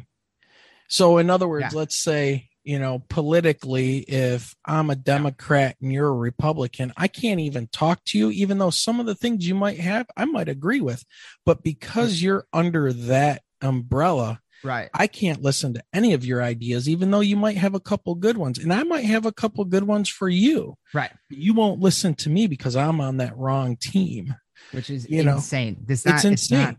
That's right. Yeah, it's tribalism. Yeah. Yeah. And I think people are kind of hip to the way that the media likes to play people now, and everything is playing to the emotions. And this really, kind of showed you too, like how well in the pocket the media is for the government for discrediting people I know things about. Oh yeah. So call it a conspiracy if you want, but I mean, come on. Hynek changed his views on the UFOs here in Michigan and saying, yeah, it was total garbage. We didn't even investigate it. Yeah, no, I don't, with that kind of stuff specifically, stuff that we now know years later for a fact, right? That what we were told was a lie. That's beyond conspiracy. That's just something that happened. You know what I mean? Like, and because it was so long ago, people that, weren't involved in it just kind of shrug it off and go, well, yeah, well, how long is it going to take, for people to find out, how many years do we have to wait and find out about how bad the COOF really was? Yeah. Without saying the actual name of the bug, but is it going to be a special on 60 Minutes for 10 minutes long telling us, in 20 years about, well, they really shouldn't have done the jab thing and they should have done more testing. It really wasn't all that bad. If you do the math and figure out how many people actually died from the COOF, yada, yada, Oh yeah, I'm sure it will. Absolutely. So there's no doubt of that. For sure. Everybody should be freaking out right now because you have a 98.2% survival rate. Yeah. Just in case you get the COOF. Well, freak out, everybody. Let's go to concerts. Come on. Don't go anywhere. Hoard the toilet paper, hoard the water, because you got a 98.7 or 98.2% chance to survive. Yeah. Yeah. And after having been in some of the crowds that I've been in the last few months, not too worried about anything. I was going to say, dude, you've been going to concerts. Yeah. Michelle and I have been to casinos and flown across the U.S. and stayed in places and are in mask, school no every mask, day. Whatever. We went to, what was it, Laughlin in July, and I would say it was about a week after we got home that Nevada, 5 of their counties went back into mask mandate, and they're still in mask mandate. Yeah. Oh wow. So, and the numbers, the numbers are what the numbers are. I mean, it's number's a number. Right. I mean, okay, so how, people are like, oh my God, did you see how many people tested and I know we probably shouldn't be talking about this, but right. You see how many people tested positive? Yeah. Did you see how many were in the hospital? Wait a minute, what? Do those numbers tell you anywhere how many hospitalizations there were? Right. How many people? No. How many people successfully recovered? Well, about 98% of them. Yeah. Yeah. How many of them had comorbidities when they went in, had the COOF that attacked their weakened immune systems already? Well, it's common sense, and a lot of people are not as dumb. That's they want us to be. Exactly, and that is one of the things that I would say a tribalist mentality attacks is common. Of course, sense. Because now you can create the others, right? Exactly. Now you got, you used to have birthers, and now you had what was the deplorables or despicables or whatever for Trump supporters, and then you had the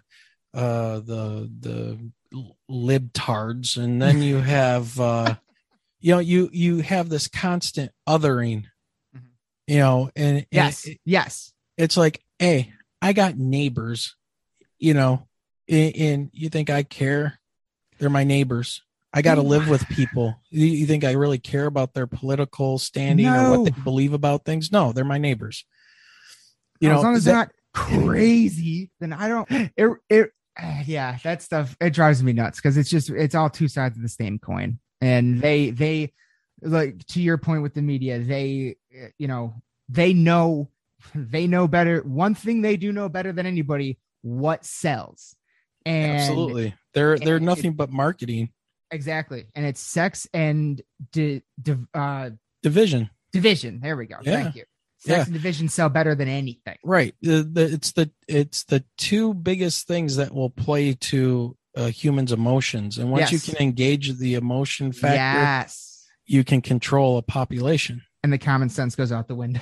Yeah, absolutely. It's the same thing where people on Facebook or whatever read a nice headline of something that's manipulated, one way or the other in their news feed to piss them off.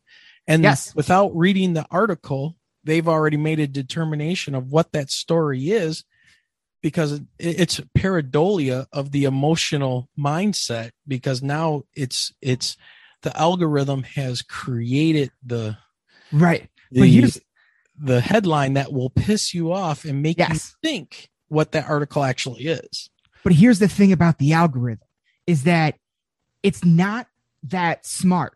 And what I mean by that is, like, a couple years ago now, actually, I started noticing myself, like, that would happen to me. I'd be going through Facebook. I'd see something that would piss me off and I'd put the angry face and keep going or whatever, and Facebook would continue to show me shit like that.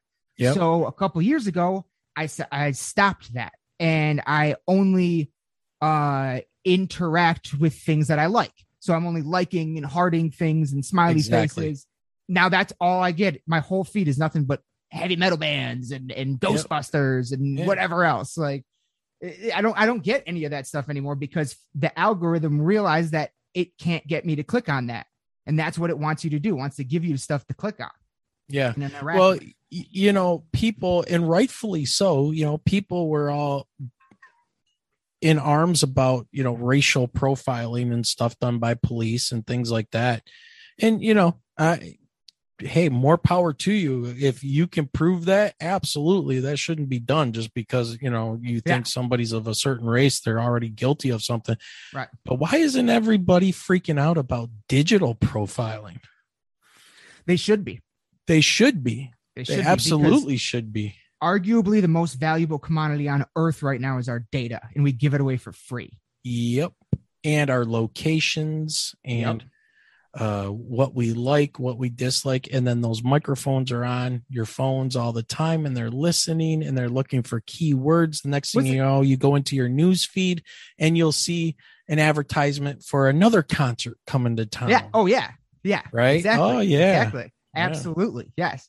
Was it? I think it might have been on your podcast that somebody pointed out how, like, you can't even take the batteries out of our phones anymore. Correct. Yeah.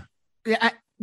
I forget who was that said that, but I think that was Big Will from Band of Bearded Brothers. Yes. I think you're right. And that just set a fire off in my head. I was like, I didn't even think about that. Well, it's to the conspiracy / paranormal realm of, mind control. Mm-hmm. And manipulation. I mean, that's, and people have been studying the human mind for centuries, and they learned, the Nazis were great with, blaming everything on the Jews. Yep. There was their other, right? Yep, 6 million people were wiped out. Yeah. You could even look at people like Genghis Khan. Oh yeah. He's a great example. Anytime Stalin. someone, hell, even warring Native American tribes. Absolutely. They still found a way to call them the other ones the other. That's right. It's right. Insane. And that goes back to that whole tribalism thing. Yeah. It's kind of it's a flaw of humans, unfortunately. But how do I want to say this? You dislike things based on what's around you, your environment, your worldview, your experience. So you discriminate. You could say, I don't like McDonald's. Right. Well, you're discriminating. You don't like McDonald's. Mm-hmm. And it's kind of an instinctual built-in thing that, be wary of the stranger. We used to tell kids, hey, don't talk to strangers. Right. Well, who's a stranger? Anybody outside of your family, anybody outside of your block, anybody outside of your city, anybody outside of your state, anybody outside of your country, anybody that's not on the team that you're on, et cetera, et cetera. And, these are just general human failings that we have, but they're instinctual protective measures that have been put in place by, evolution. Mm-hmm. And it's unfortunate, and it makes a great selling point for people, to say, every cop is a racist, right? Or whatever you want to say. Anytime anybody says every something is something, it's always wrong. You're always wrong. but then they'll generalize like that. Yes. But you can't generalize them like that. And see that's where things get ugly. And that's why you have this division, because you're going to tell me you're all inclusive. Really? Then why are you even telling me about my bad thoughts? Right. If you're inclusive, you shouldn't care. Right. And that's why, Big Will and I were talking about, it really breaks down to the individual, and that's what made this country so impressive, was that the individual had the power, not the state, not, it was all individual rights. Right. And now we seem like we want to get away from that. It's like group rights now are what are becoming a thing, depending on what group you belong to and what check marks you have in your box. Mm-hmm. And, so the division just continues and continues and continues. So one thing that you said and I've heard you say this a few times before on other episodes, and it does surprise me the more that I think about it, is that whenever you'll bring up to certain people the whole UFO topic or this podcast or whatever, you'll get an eyebrow, or you're one of those kind of people or whatever. Yeah. It's so weird to me. That's weird to me because, take out the Tic Tac, the recent government admission and all that stuff. Look at shows on Netflix, on Hulu, on Hulu and Prime especially, and Travel Channel. Travel Channel is basically a paranormal channel at this point. It's all ghost and UFO paranormal stuff. It's all it is. It seems like it's all that's on that channel now, ever since Ghost Adventures started on there back in 2005. And it's interesting to me that they obviously know that this, like, people are consuming this stuff.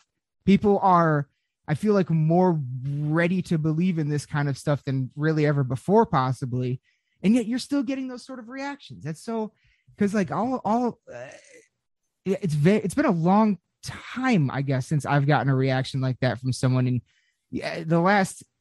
anytime I have someone new on the show, the last question I always ask them is, have you ever experienced anything you would describe as paranormal? Right. And either it's, oh no, not really, or someone cannot wait to tell me something that happened.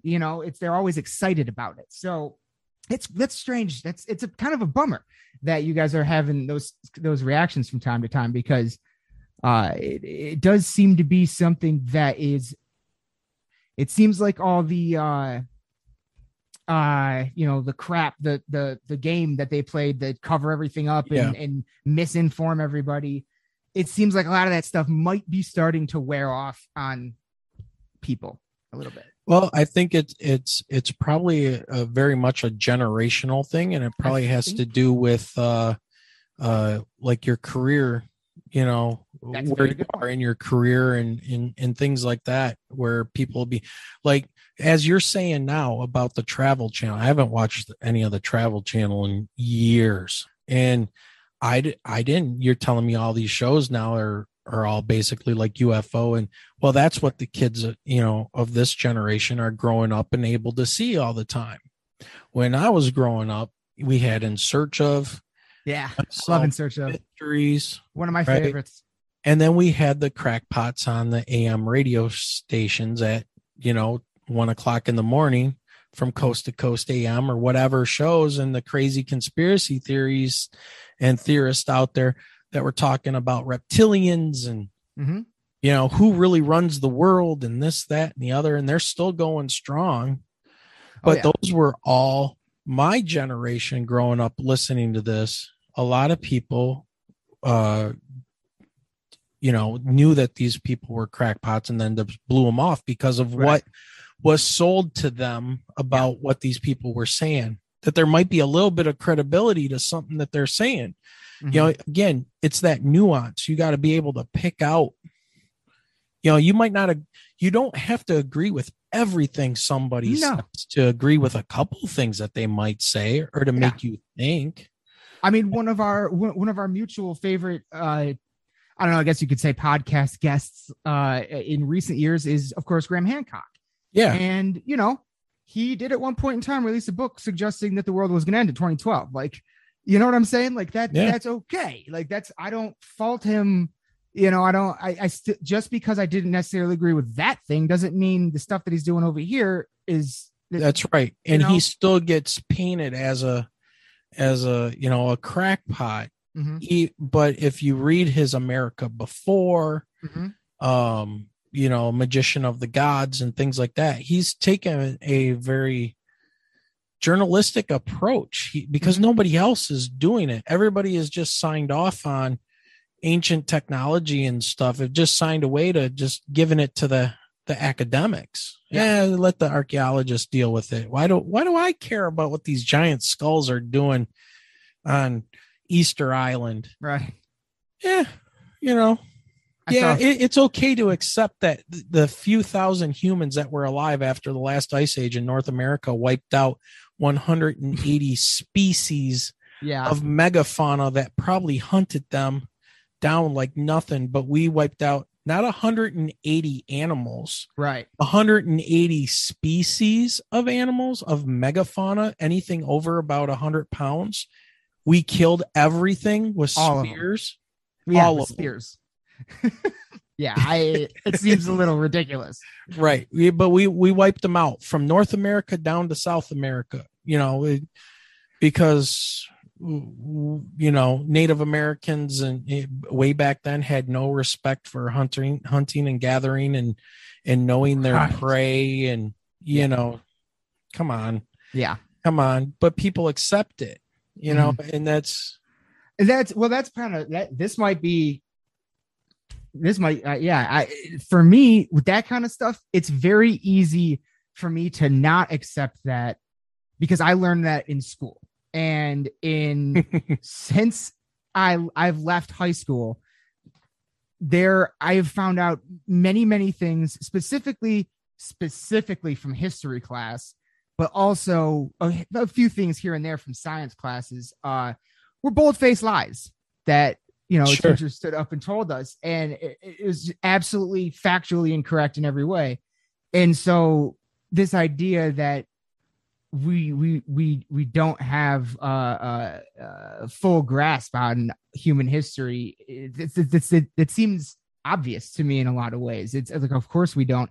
Y'all, when I was in second grade, you told me that you know, Christopher Columbus, and he was a great guy, Paul Revere, you know, and he never stepped foot in North America, and he was a monster.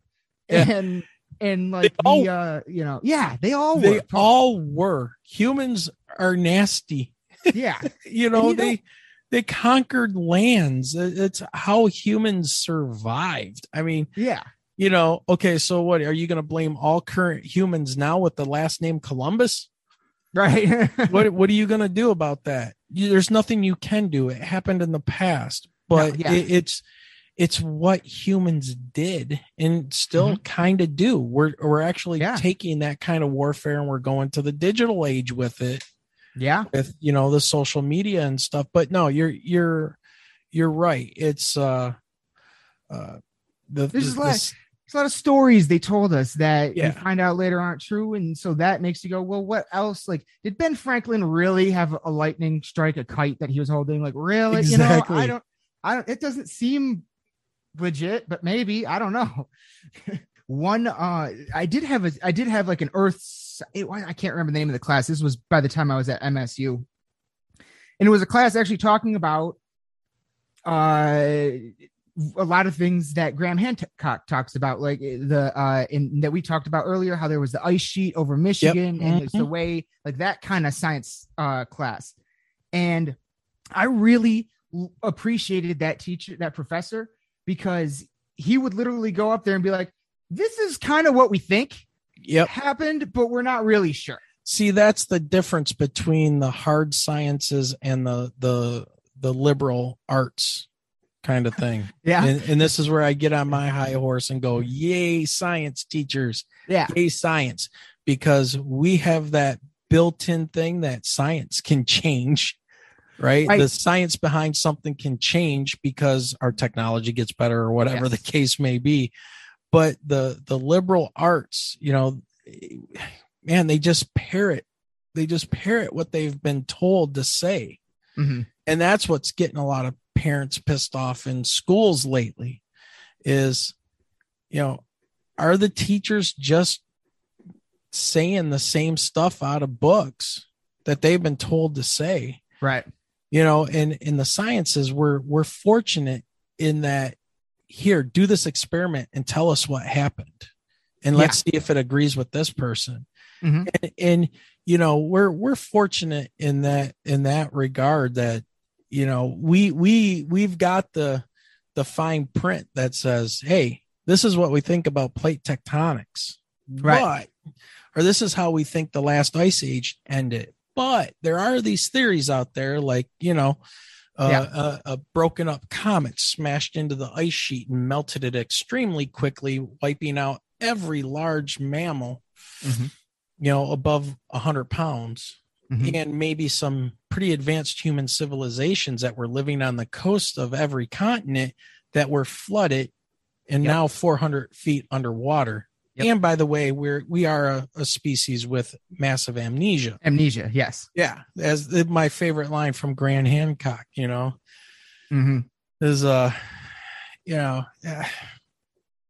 there's such a plethora of things that you can go down with this stuff. It's fun. I think it's fun though, because to me, like not knowing, I prefer living in an undiscovered world. Like I'd much rather live in a world that is still filled with maybe monsters and mysteries, as opposed to, no, we've got it all figured out. See, that's the one thing. And I think I said this in one of my recent interviews, me and Michelle, we did, I want to say when we had Christina Gomez on, I said, or it was either, great. or maybe, oh yeah, she's awesome. Or it might've been Richard Serrett. Anybody that comes to me and tells me that they have the definitive answer on pretty much anything sets off my red flags. Yeah. The only people that do that are cult leaders. Yeah. Because then you are so close-minded that you're not open to changes that might happen. Right. It might be outside of your control. And, and that's kind of where I was going earlier, was like, people that say these things talk as like the authority piece, that they've got all the answers. Just listen to them. Mm-hmm. Well, no, I'm not going to listen to you. I will hear what you say. I will think about it, but I'm open. Right. Just because you're telling me it's the answer doesn't. That's my problem. That's where I really run into religion. Yep. Because to me, to believe in a religion means you at least you've stopped looking. At that point, you've got your answers for you. So now and that's the way things are for you. So you've stopped looking. That's why I'm like, I can't stop. I don't feel like we have the answers yet. Like, we have to keep going. So, well, I think that one thing that the technological or the digital revolution that's been happening lately is that it breaks that mold of just believe everything I say. It's all good. You'll be fine. Stay in your little bubble. Just listen, and do what I say. Now, all of a sudden you have all these different options that are coming open to you. Right. Based on, hey, if I wanted to see what's going on in Japan right now, I click a button. Mm-hmm. If I wanted to see what the weather is in China, mm-hmm. if I want to see what the latest report is in England or France, and I can have it translated. Yeah. So I have all these different options open to me. I don't need to listen to just one person. But again, humans like being comfortable. Right. And so if you find somebody you can agree with, you're gonna listen to them, and hey, I like this nice little comfortable house, and You know, why would I want to screw that up? Right. Yeah. Well, and that's part of the problem. It's not a problem. It's a good thing, but because you got people telling you they have all the answers and it's all figured out. And what we're finding in this paranormal UFO community realm thing is that now with the digital revolution being kind of pointed toward the paranormal material and stuff, that we in no way have any of this figured out. It's real. The government decided that they better acknowledge it somehow. So they did a 9-page report that said, we figured out 1 out of 144 things. Stay tuned. Also, we're not looking back that far. Right. And Jesus. Stay tuned. Right. Yeah. Stay tuned. And now every year, a report will go to Congress. Right. Yeah. Right. But it's too late. The cat's out of the bag, and too many people are starting to come forward who have credibility and credentials and, normal people like Michelle and I. And so, when we run into that generational gap of like, oh yeah, did you see Little Green Men too? Ha ha ha. Those people are afraid to have their worldview busted. Those are the ones that are comfortable in the Matrix, right? Exactly. Right? They like that comfort. They want to be in that nice little warm, battery pack, and just do what you're told, and everything will be fine. Well, when something comes along and causes a bunch of chaos in your life, like, I don't know, driving at 2:30 in the morning and you see a triangle floating in the sky with 3 lights in it that's the size of a damn Walmart hovering above the road, and then turns, it rotates, it's not moving, it rotates as you get on the expressway, then starts matching your speed as you go south on the expressway, and then disappears. Yeah. Okay. Yeah. Worldview blown. Shattering window. Right. Yeah. So, and here we are living the fast life back then of playing bingo. And we weren't even that old, man. No. It's like, but it was, something fun that we did on Friday nights, just go and hang out and play stupid bingo to 2:00 in the morning, maybe win a little bit of money. And, lo and behold, we won something else. Yeah. Oh, you brought home the big ticket item that night. Yeah. My God. Not something I was expecting. No. So, and that's what I mean. So, what do you think it would be like? And how do you feel like, coming from somebody who's never seen anything like that for themselves, what do you think it would be like if you ever saw it again? Well, definitely the phone would be ready.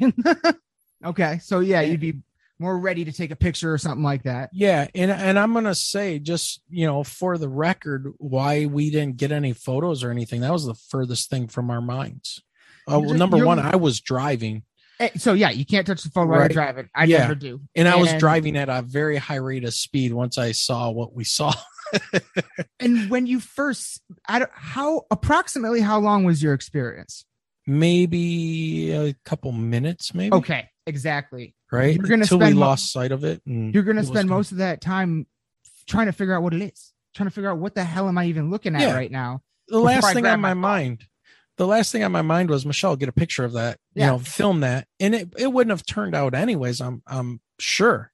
You should, with as dark as it was, with the weird lighting and things, and cameras on cell phones, they're great for selfies and pictures and good lighting and everything else.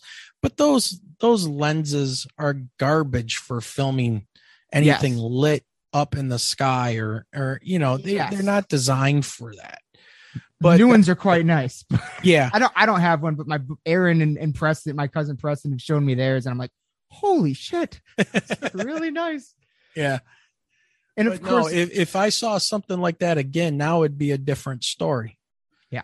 It would be, okay, I'm going to actually stop, and I'm going to try to get some kind of photos, and I'm going to observe, record everything that I can, because I'm not going to be in that fight or flight mode. Right. I'm now into that inquisitive mode of, Right. all right, what are you? What can I really see? How close can I get to this thing instead of let's get the hell out of here? Right. Now, Guy and a couple other people that we talked to, said that they actually had a communication when they saw their triangle south of Flint, where they were like, you don't belong here. Right. Now, was that something that was going on in my head? Was I receiving that as well? And that's why I wanted to get out? And by communication, really, it was a feeling that they had. Right. I don't remember them saying, I heard the words in my head. It was just this feeling that they were overcome with. You got instantly hit with fight or flight. So it kind of seems like the same thing to me. Yeah. And of course, during that 2 minutes, Michelle has her now famous line. When did our military get something like that? You guys should definitely put that on a t-shirt. Yeah. Have a triangle floating there and have it, when did the military have that? That'd be a great t-shirt of the night. Right. So you're literally, it's an example of you're seeing something that shouldn't be there. It makes no sense logically. You're just trying to figure out what it is. And you have less than 2 minutes while you're driving at a high rate of speed to do it. Of course you're not going to grab your phone. No. I probably wouldn't have even been able to find my phone wherever it was in the vehicle at the time to use it. And mine was in my purse. Right. And my purse was on the floor of the Jeep. So, and we're driving the Jeep that night. Yeah. Oh yeah. And she was doing the observing, she was on the passenger side. Right. Yeah. That's, absolutely your encounter is absolutely fascinating. Your guys' whole story, honestly, starting the Facebook page and really not even being into any of this. And then that's all just the things. It.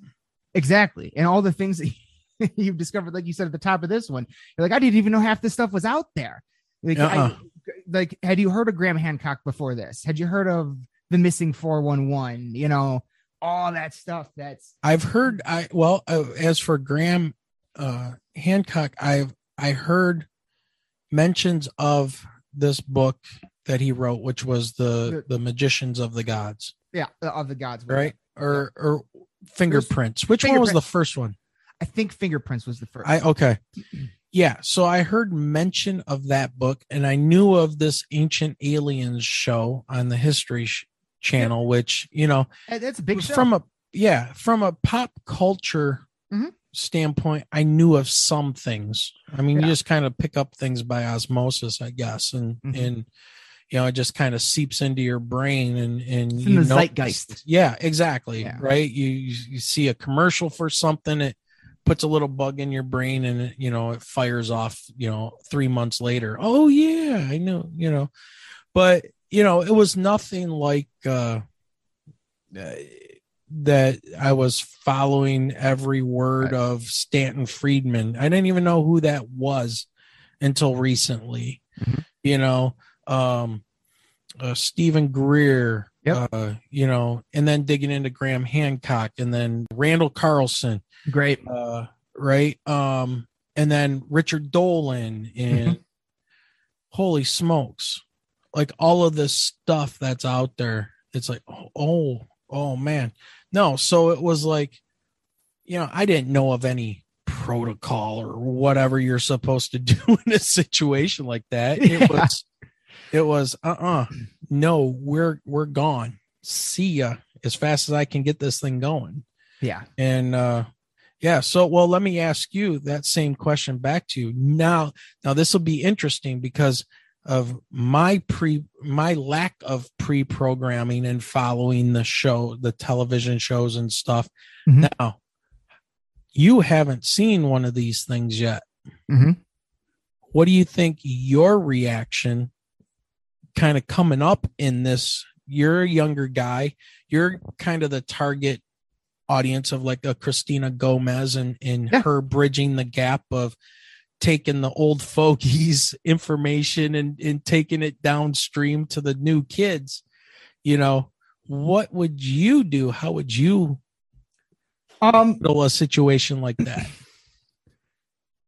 A lot of it would definitely depend on the location of the occurrence. Now, because I am someone who has actively gone into the woods looking for dogmen. I have on more than one occasion paid money to get locked in supposed haunted locations overnight. I've done the Stimson Hospital in Eaton Rapids, the USS Edson. We got locked on a boat out there in Bay City, an old Vietnam destroyer. We did the Randolph Asylum in Indiana. We've done a handful of these locations where we actually actively go. Fort Wayne in Detroit is probably the most active place I've ever been. The Dundee Mill down there in Dundee, Michigan. Okay. All these places I've been like locked in overnight. So I actively look for this stuff. I have amassed a small collection of evidence and experiences, but I have yet to find the thing to have the experience that makes me go, oh my God, I'm seeing it. Like I'm actually seeing it for the first time. If it were to be something like that, if it were a situation like yours, where I'm moving at a high rate of speed on a freeway, again, yeah, it would kind of, if I were moving at a high rate of speed on on I-69 in between Lansing and Flint, which is a trip I have done well over 1,000 times. I know that road like the back of my hand. I could do it blindfolded probably. If I saw it out there in the middle of the night, I would have zero issue probably pulling over to the side of the road and just stopping to take a look at it if I felt like that's what I needed to do, because it's stopping on the side of the freeway at night. That's dangerous. But if there was no really other cars around and it was moving to the point where I'm like, if I want to keep seeing it, I have to stop. I feel like I would pull over and observe it.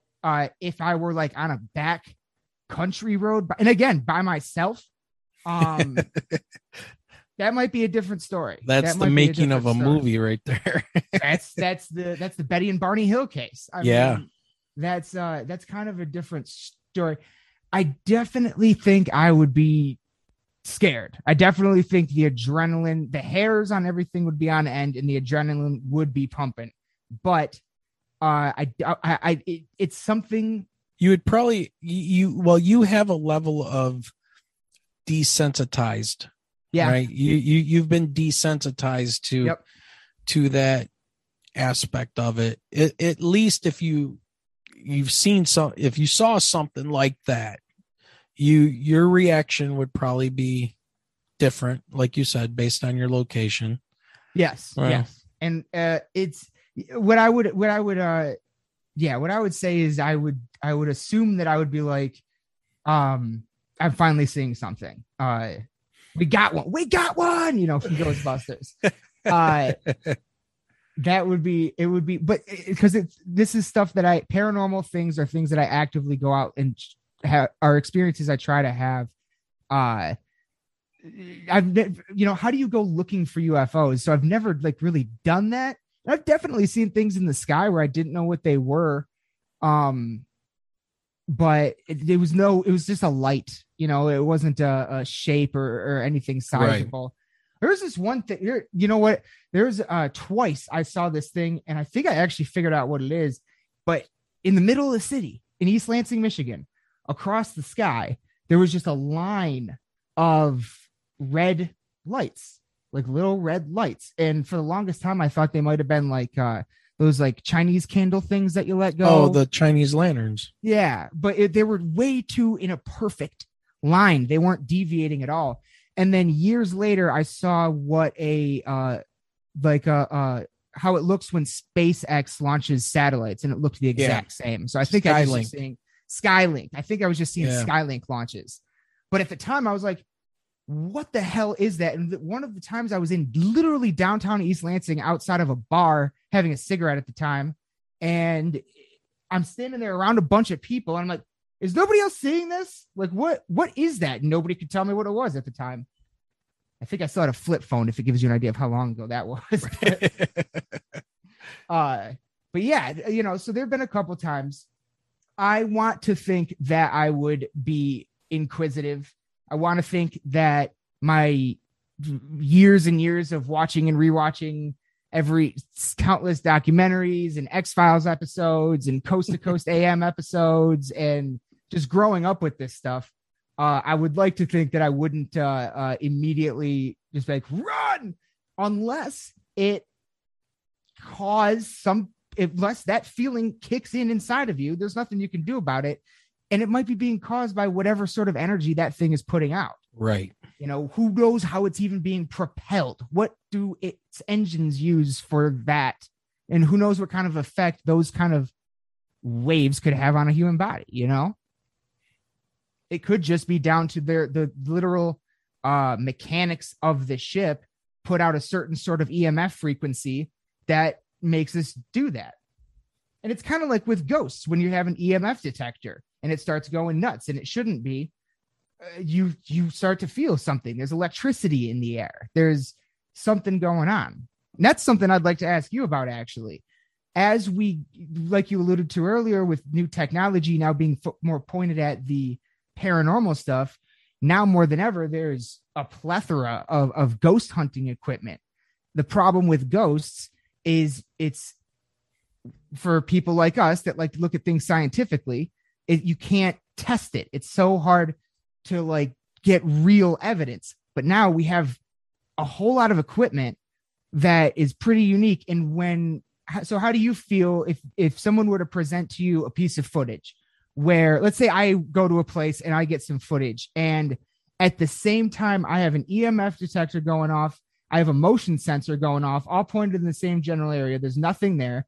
And at the same time as all that, we get a disembodied voice come through on a camera or a voice recorder.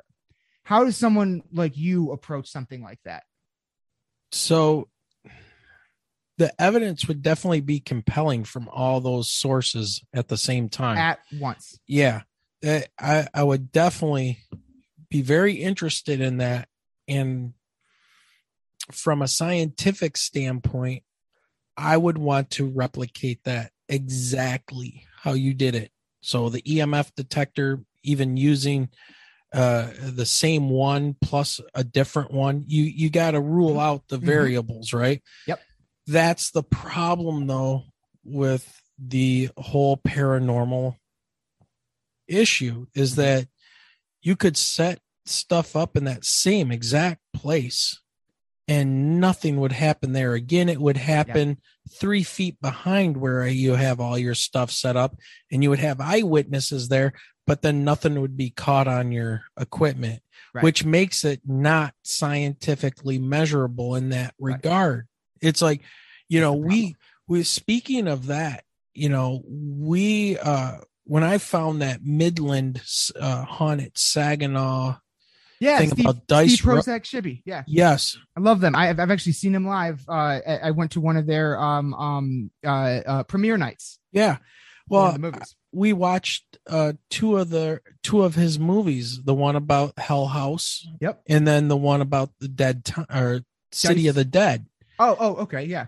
And I've been watching the one about the Saginaw house, Braybook or something like that. Yeah, he's got 10. I've seen them all. Yeah. Very great, very cool stuff. Yeah, and it's like, okay, the creaking footsteps and things like that. Cool. Can we get that to happen again? Right. Can we have different equipment there? Can we have different observers there and get the same thing? And that's what I liked about the Hell House one, because you had all the police officers that were reporting, right? They were reporting the same things, and it was happening. They had a binder full of police reports. It is the number one haunted location on Earth. It has more police reports on it than any other location. It's all been documented by different people. Now, they didn't have the EMF detectors and disembodied voice recorders and voice recorders and things like that. And it's too bad, but so from a scientific standpoint, that's where you run into problems. And my feeling on it is, it's possible. You have some great evidence, and we need to corroborate. We need a corroboration of evidence. We need multiple people times that the whole prediction thing is really, the problem. That ghost has got to appear here at the same time that you recorded it tomorrow or whatever, and they just don't function that way. Right. So, it's so hard to say. I mean, it really is, because there's things in science like, measuring neutrinos and things coming from outer space and gravitational waves. They don't happen all the time, but you can measure them. Mm-hmm. And you can reliably measure them. And that's the thing with paranormal. Can we do that? Well, we can collect evidence. And can we put empirical data on it? And that's kind of, and then you start getting into like the whole, debate versus science and religion thing. It's the same kind of an idea. That's kind of where I was like, it's like at the end of the day, whether I say I believe in ghosts or not, I still don't know what they are. Exactly. Like, are they the spirit of a dead human? Okay, well, that means that humans have souls. Can we we can't prove that. And then why are they trapped here then? Yeah, why don't they have somewhere else to go? Or is it a situation where now, we don't understand whether or not humans have souls or not. And I would also argue something we do not have a very good grasp on is what time is and how it actually works. And are these just like slippages in time? Like, are we just like once in a while, is there just does something from the past show up, or are we seeing stuff from the future? What if a ghost is like someone that's going to be there in 10 years or something? I don't know. Well, now you're starting to get into, you're starting to get into the realm of what is consciousness. If you start talking about a soul, why isn't everybody exactly the same? I mean, are we just the combination of different, genetic material and hormones that make our personalities, or what is this consciousness thing? And that's been, the ayahuasca trips and people, doing altered states of consciousness to try to find answers as to what that consciousness that they're altering even is. So that stuff fascinates me. There should not be as far as I understand, there should not be a substance that makes everyone hallucinate the exact same thing. Oh yeah. That makes so interesting that sense. Harvard has been doing studies in that. I think it's Harvard and Yale are doing experiments in that to see what's going on. I'm really happy that they've started doing things with psilocybin mushrooms. I don't know if you ever saw, there's a great documentary on Netflix. It's not very long at all. It's called Fantastic Fungi. You would love it, especially as a science teacher, because an earth science teacher too, because he breaks down the mycelium network. And it's, as we always grew up like, like trees can talk to each other and stuff like that. This movie actually does the legwork and shows you scientifically how every plant on Earth is physically connected and does communicate. Every living organism on Earth. And it's a beautiful and fascinating documentary. I highly recommend that one. It's done by a guy named Paul Stamets, who's been on Joe Rogan a number of times, but he's also his research up until recently, back when he started doing it, his research was the first research on psilocybin mushrooms and things like that was actually sanctioned by the United States government and the DEA. So he was like one of the first guys that's allowed to do this stuff and discover this stuff. And the way he frames it in the film is absolute. Like you go, the first time I saw it, my jaw was on the floor. I was like, oh my God, the Earth is like a living thing, and it has a brain. It has a brain. The mycelium network looks like neurons in our brains. It's really fascinating. Well, okay, so you got consciousness, right? And that's related to the soul and that being self-aware, kind of a thing that you are alive in some way as an individual. Mm-hmm. Like you can take a cat or a dog and stick them in front of a mirror and they'll act like they're seeing a new animal. Right. So they're not really self-conscious yet. They're conscious enough, at a different level. But then, you brought up time, and I always found time to be a very interesting thing because the universe doesn't care about time. It doesn't function in time. We do. And the only thing that we use time for is so that we know our place in the universe. It's just a measurement. It's just a measurement of where you're at in this huge vastness of the universe. I mean, cosmos. Yeah. I mean, it's so, I don't think there's like slips in time and things like that, but I think there are things that are happening in the universe that make us perceive that there's that kind of stuff that could happen. And so, time is interesting because, it's not space and time, it's space time. Yes.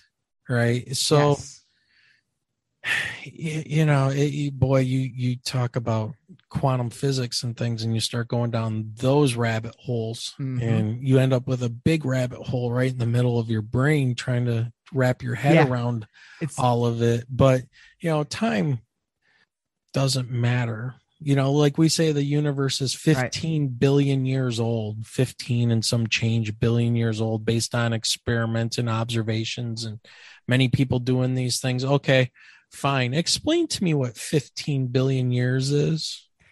Yeah. Can you? I mean, we live in a little microcosm of time, 70 to 100 years, something like that. Oh yeah. Even thinking back 1,000 years ago, how do we relate to that? It's a number. You can't wrap your mind around it. That's why, we can't even think about like how did our grandparents live with no electricity and no phones and no running water, and they had to go to a well and they had an outhouse. They didn't, what did they do all day? Right. How did we survive? It's like, my God, we can't even deal with the measurement we've created. Right. Right. We've created time so that we could know our place in the universe, but we can't deal with it in our own heads. So that vastness. So, those are concepts, the soul, consciousness, and all that. And then I think that's where you get into your mushrooms and your psilocybin and ayahuasca and the altering your consciousness so you can slip, I guess you could slip out of that realm of time. The thing that you're locked in. Yeah. The door. Yeah. So, and there's some people that say that, we have, and I kind of believe this, we have a lot of untapped potential.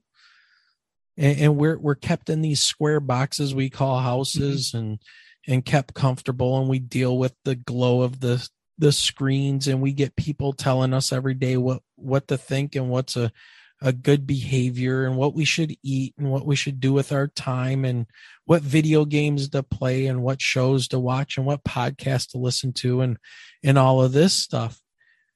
But what else could we possibly unlock with our brains, with our creativity that is kind of being stifled and controlled by all this other distractions?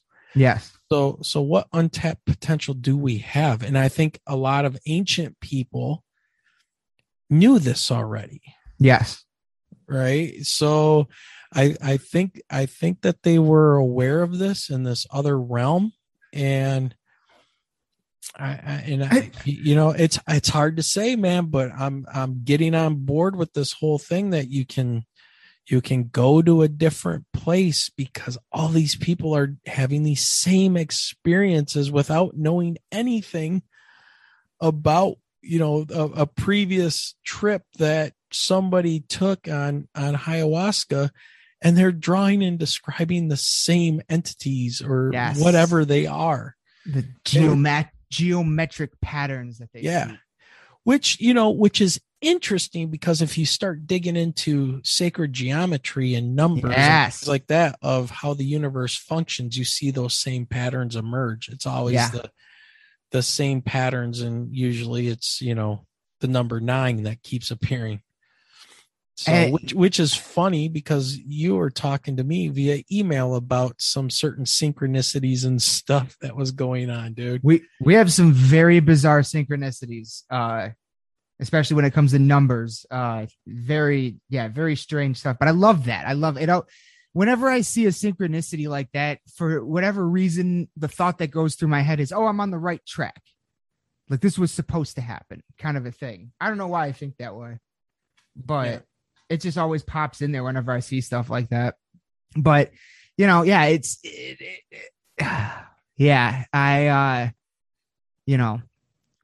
this whole thing of like with consciousness of like these people coming back, remembering past lives. Like, what the hell is that? Like, to the point where a child will lead police to a body and say, "I was killed. This is my body. This is the guy that murdered me." The police go to the guy's house and he confesses. How do you, I just don't know how to like reconcile any of that. You know what I mean? It's so mysteries. We still have so many mysteries to uncover. And I think that's why I love this stuff. That's why all my flags go up when people tell me they have all these answers. Yes. How can you be so arrogant and self-centered to tell me you know everything and what the best decisions are for people and me and whatever, and how I should think or what I should worship or whatever? How dare you come to me and say that when you can't explain to me, why does a plant follow the sun as the sun travels? Right? Well, is that conscious or not? It's a living thing. Well, watch Fantastic Fungi. You might think it's a form of consciousness. Right. Well,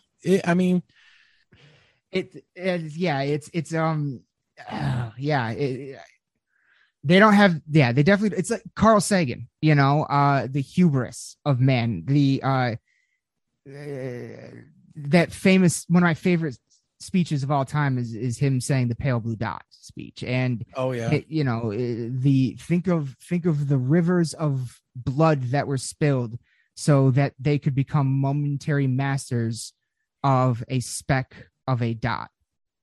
Yep. In infinite nothingness, floating forever in infinite nothingness. Exactly. How long have telescopes probably been around a long time. But say 500 to 1,000 years, when like Galileo started doing his stuff or something, roughly something like that. How do we even have enough data to know it's 15 billion years old? The universe, like, we have so many conflicting things about the Big Bang, and like we're seeing different things, and it's the idea that we can just explain it. And we've had movies for for about 100 years. 100 years we've had film on big screen, right? And yet we think we know everything. Like, Well, I do want to say just real quick, Michelle is bowed out. She's got an early morning tomorrow and stuff. So she said to tell you good night, and she dropped off the call. So that's, if people are wondering where she disappeared to, she's going to the Cloud 9.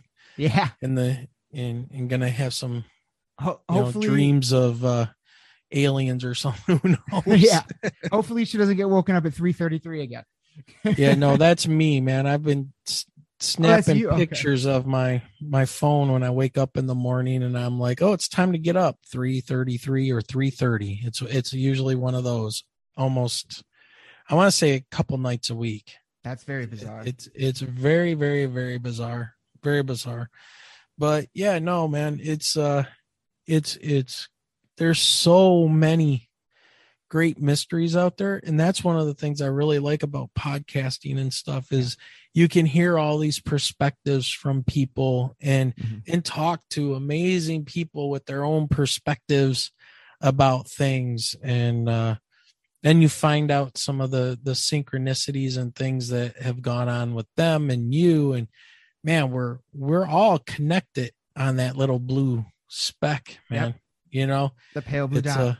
Yeah, and I think that was the point of Sagan's idea. I don't think I heard his speech before, but I think that was the whole point, man. Look at the universe, or what we can see of it. Look at it, and there you are on that little thing. Yep. And we're all worried about, what's the saying? Don't sweat the small stuff. It's all small stuff. Yeah. Yeah. You're not even a dot Nope. on this planet from outer space. Nope. I mean, honestly, you're not. Yeah. One of the things he says in that speech is we at the moment we are alone in the universe. There's nowhere else that we know of right now that we can settle. Travel, yes, but settle, no. Right. No one is coming to save us from ourselves. Right. And that's another thing too that really throws up flags for me, is when people tell me about these things being saviors of, they're worried about the planet and they're worried about us and stuff. Then why are they only appearing to you? Right. Show up, man. You'll be top notch on Fox News and CNN, and you'll get all the coverage, and everybody will get to hear you saying, hey, you're destroying your planet. Stop being dumbasses.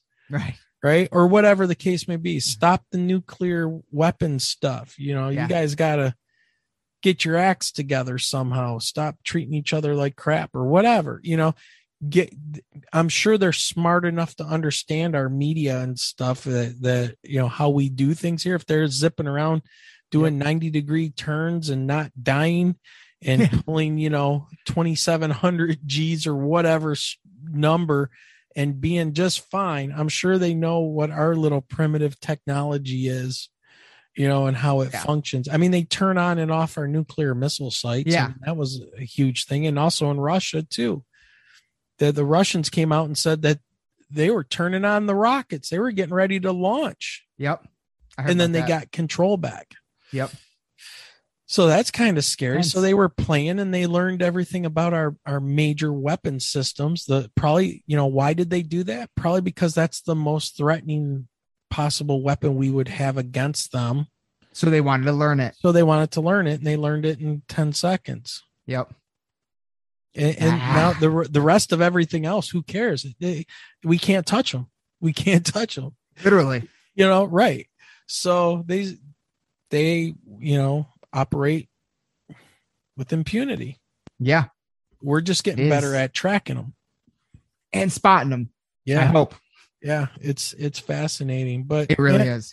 The whole consciousness thing, man, it's fascinating, which brings me back to, are these things just our trapped minds starting to open up and create these things?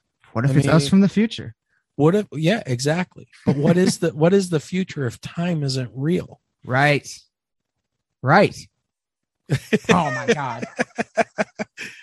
What is the past if time isn't real? I was so glad we got down these rabbit holes, because this is stuff. This is stuff I used to drive around for hours at night on back roads up here in Lansing with my buddy, because we would take all the at Lansing Community College. We took all the philosophy classes. Sure. And we would just go, what is real? What can you prove to me is real right now, bro? Like, yeah, that kind of stuff. And I love these conversations. Well, it goes back into was it Schrodinger's cat, right? Yep. If you observe, if you don't observe something, does it exist? It's both. It's both dead and alive at the same time. Until you observe it. Yeah. Till you observe it. And then by the act of observing something, you've changed the experiment. Yep. Which is interesting, because they say the same thing about certain electrons and atoms and things like that they appear and disappear and can be in two places at once and seem to know when they're being observed. Yeah, exactly. And then react to being observed. It's very, It's very interesting stuff. But yeah, man, that rabbit hole, if we've created time as just a measure of one cycle of the sun, you know, rising, quote unquote, rising in our sky and setting, you know, when really it's not doing that at all. We're spinning around it, and we're spinning around our own axis. Yeah. So all we're doing is tracking. Yeah. That. Yep. You know, that's all it is. So then what is time travel? It maybe if we got out of that mindset of thinking like that, again, that's, you know, following this box, this paradigm, maybe these things don't follow that. If they're not confined by the thoughts of time, then, you know, maybe that's why they can go so fast or do the things that they do, because, well, what is time? You know, what is distance? Distance is right in time. And again, it's time out of the equation. And it's space time. Yeah.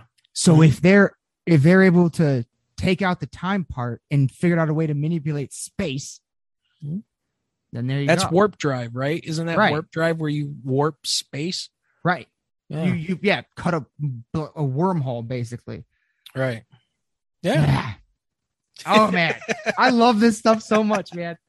I love this, but man, we have been going for a while. I feel like I've kept you for way too long. Yeah. I know we're on each other's podcast right now, but yeah, I do feel like I've kept you for way too long. So we should. Well, that's why this is a bonus episode. This is just grab bag. The insane ramblings of two podcasters. Well, it was three until one had to tap out, and I don't blame her. Yeah. Our mornings start at 4:30 in the morning. Yeah. So, but yeah, no, man, it's great. I mean, because having these kind of conversations, I don't know if anybody will get anything out of this, but other than going, man, these guys are nuts. Get these two in the same room, see what happens. Maybe that radiation from that UFO really fried his brain. I don't know. But yeah, man. Well, I can't thank you enough for your time tonight. This was an absolutely wonderful conversation. I'm really glad we got to do this during October. And next time I have anything at all or any new topics or anything to talk to you about, I'll reach out and we'll do it again. Especially if I do any more haunted locations before the end of the year and I actually experience anything, I'd be happy to send something like that. Yeah, that'd be cool. So, yeah. And hopefully I can get Aaron back on. And I know my roommate really wants to talk to you guys. He's a big fan. He does all the ghost stuff with me, and he's got a lot of personal experiences of his own he could share. Oh, that would be awesome. Yeah, for sure. All right, man. Let's end this here. All right, everybody. It's Burton from Lost in the Dark podcast. And it's Wayne from the Michigan UFO Sightings and Paranormal Encounters podcast. So make sure you check them out, and we're going to say good night.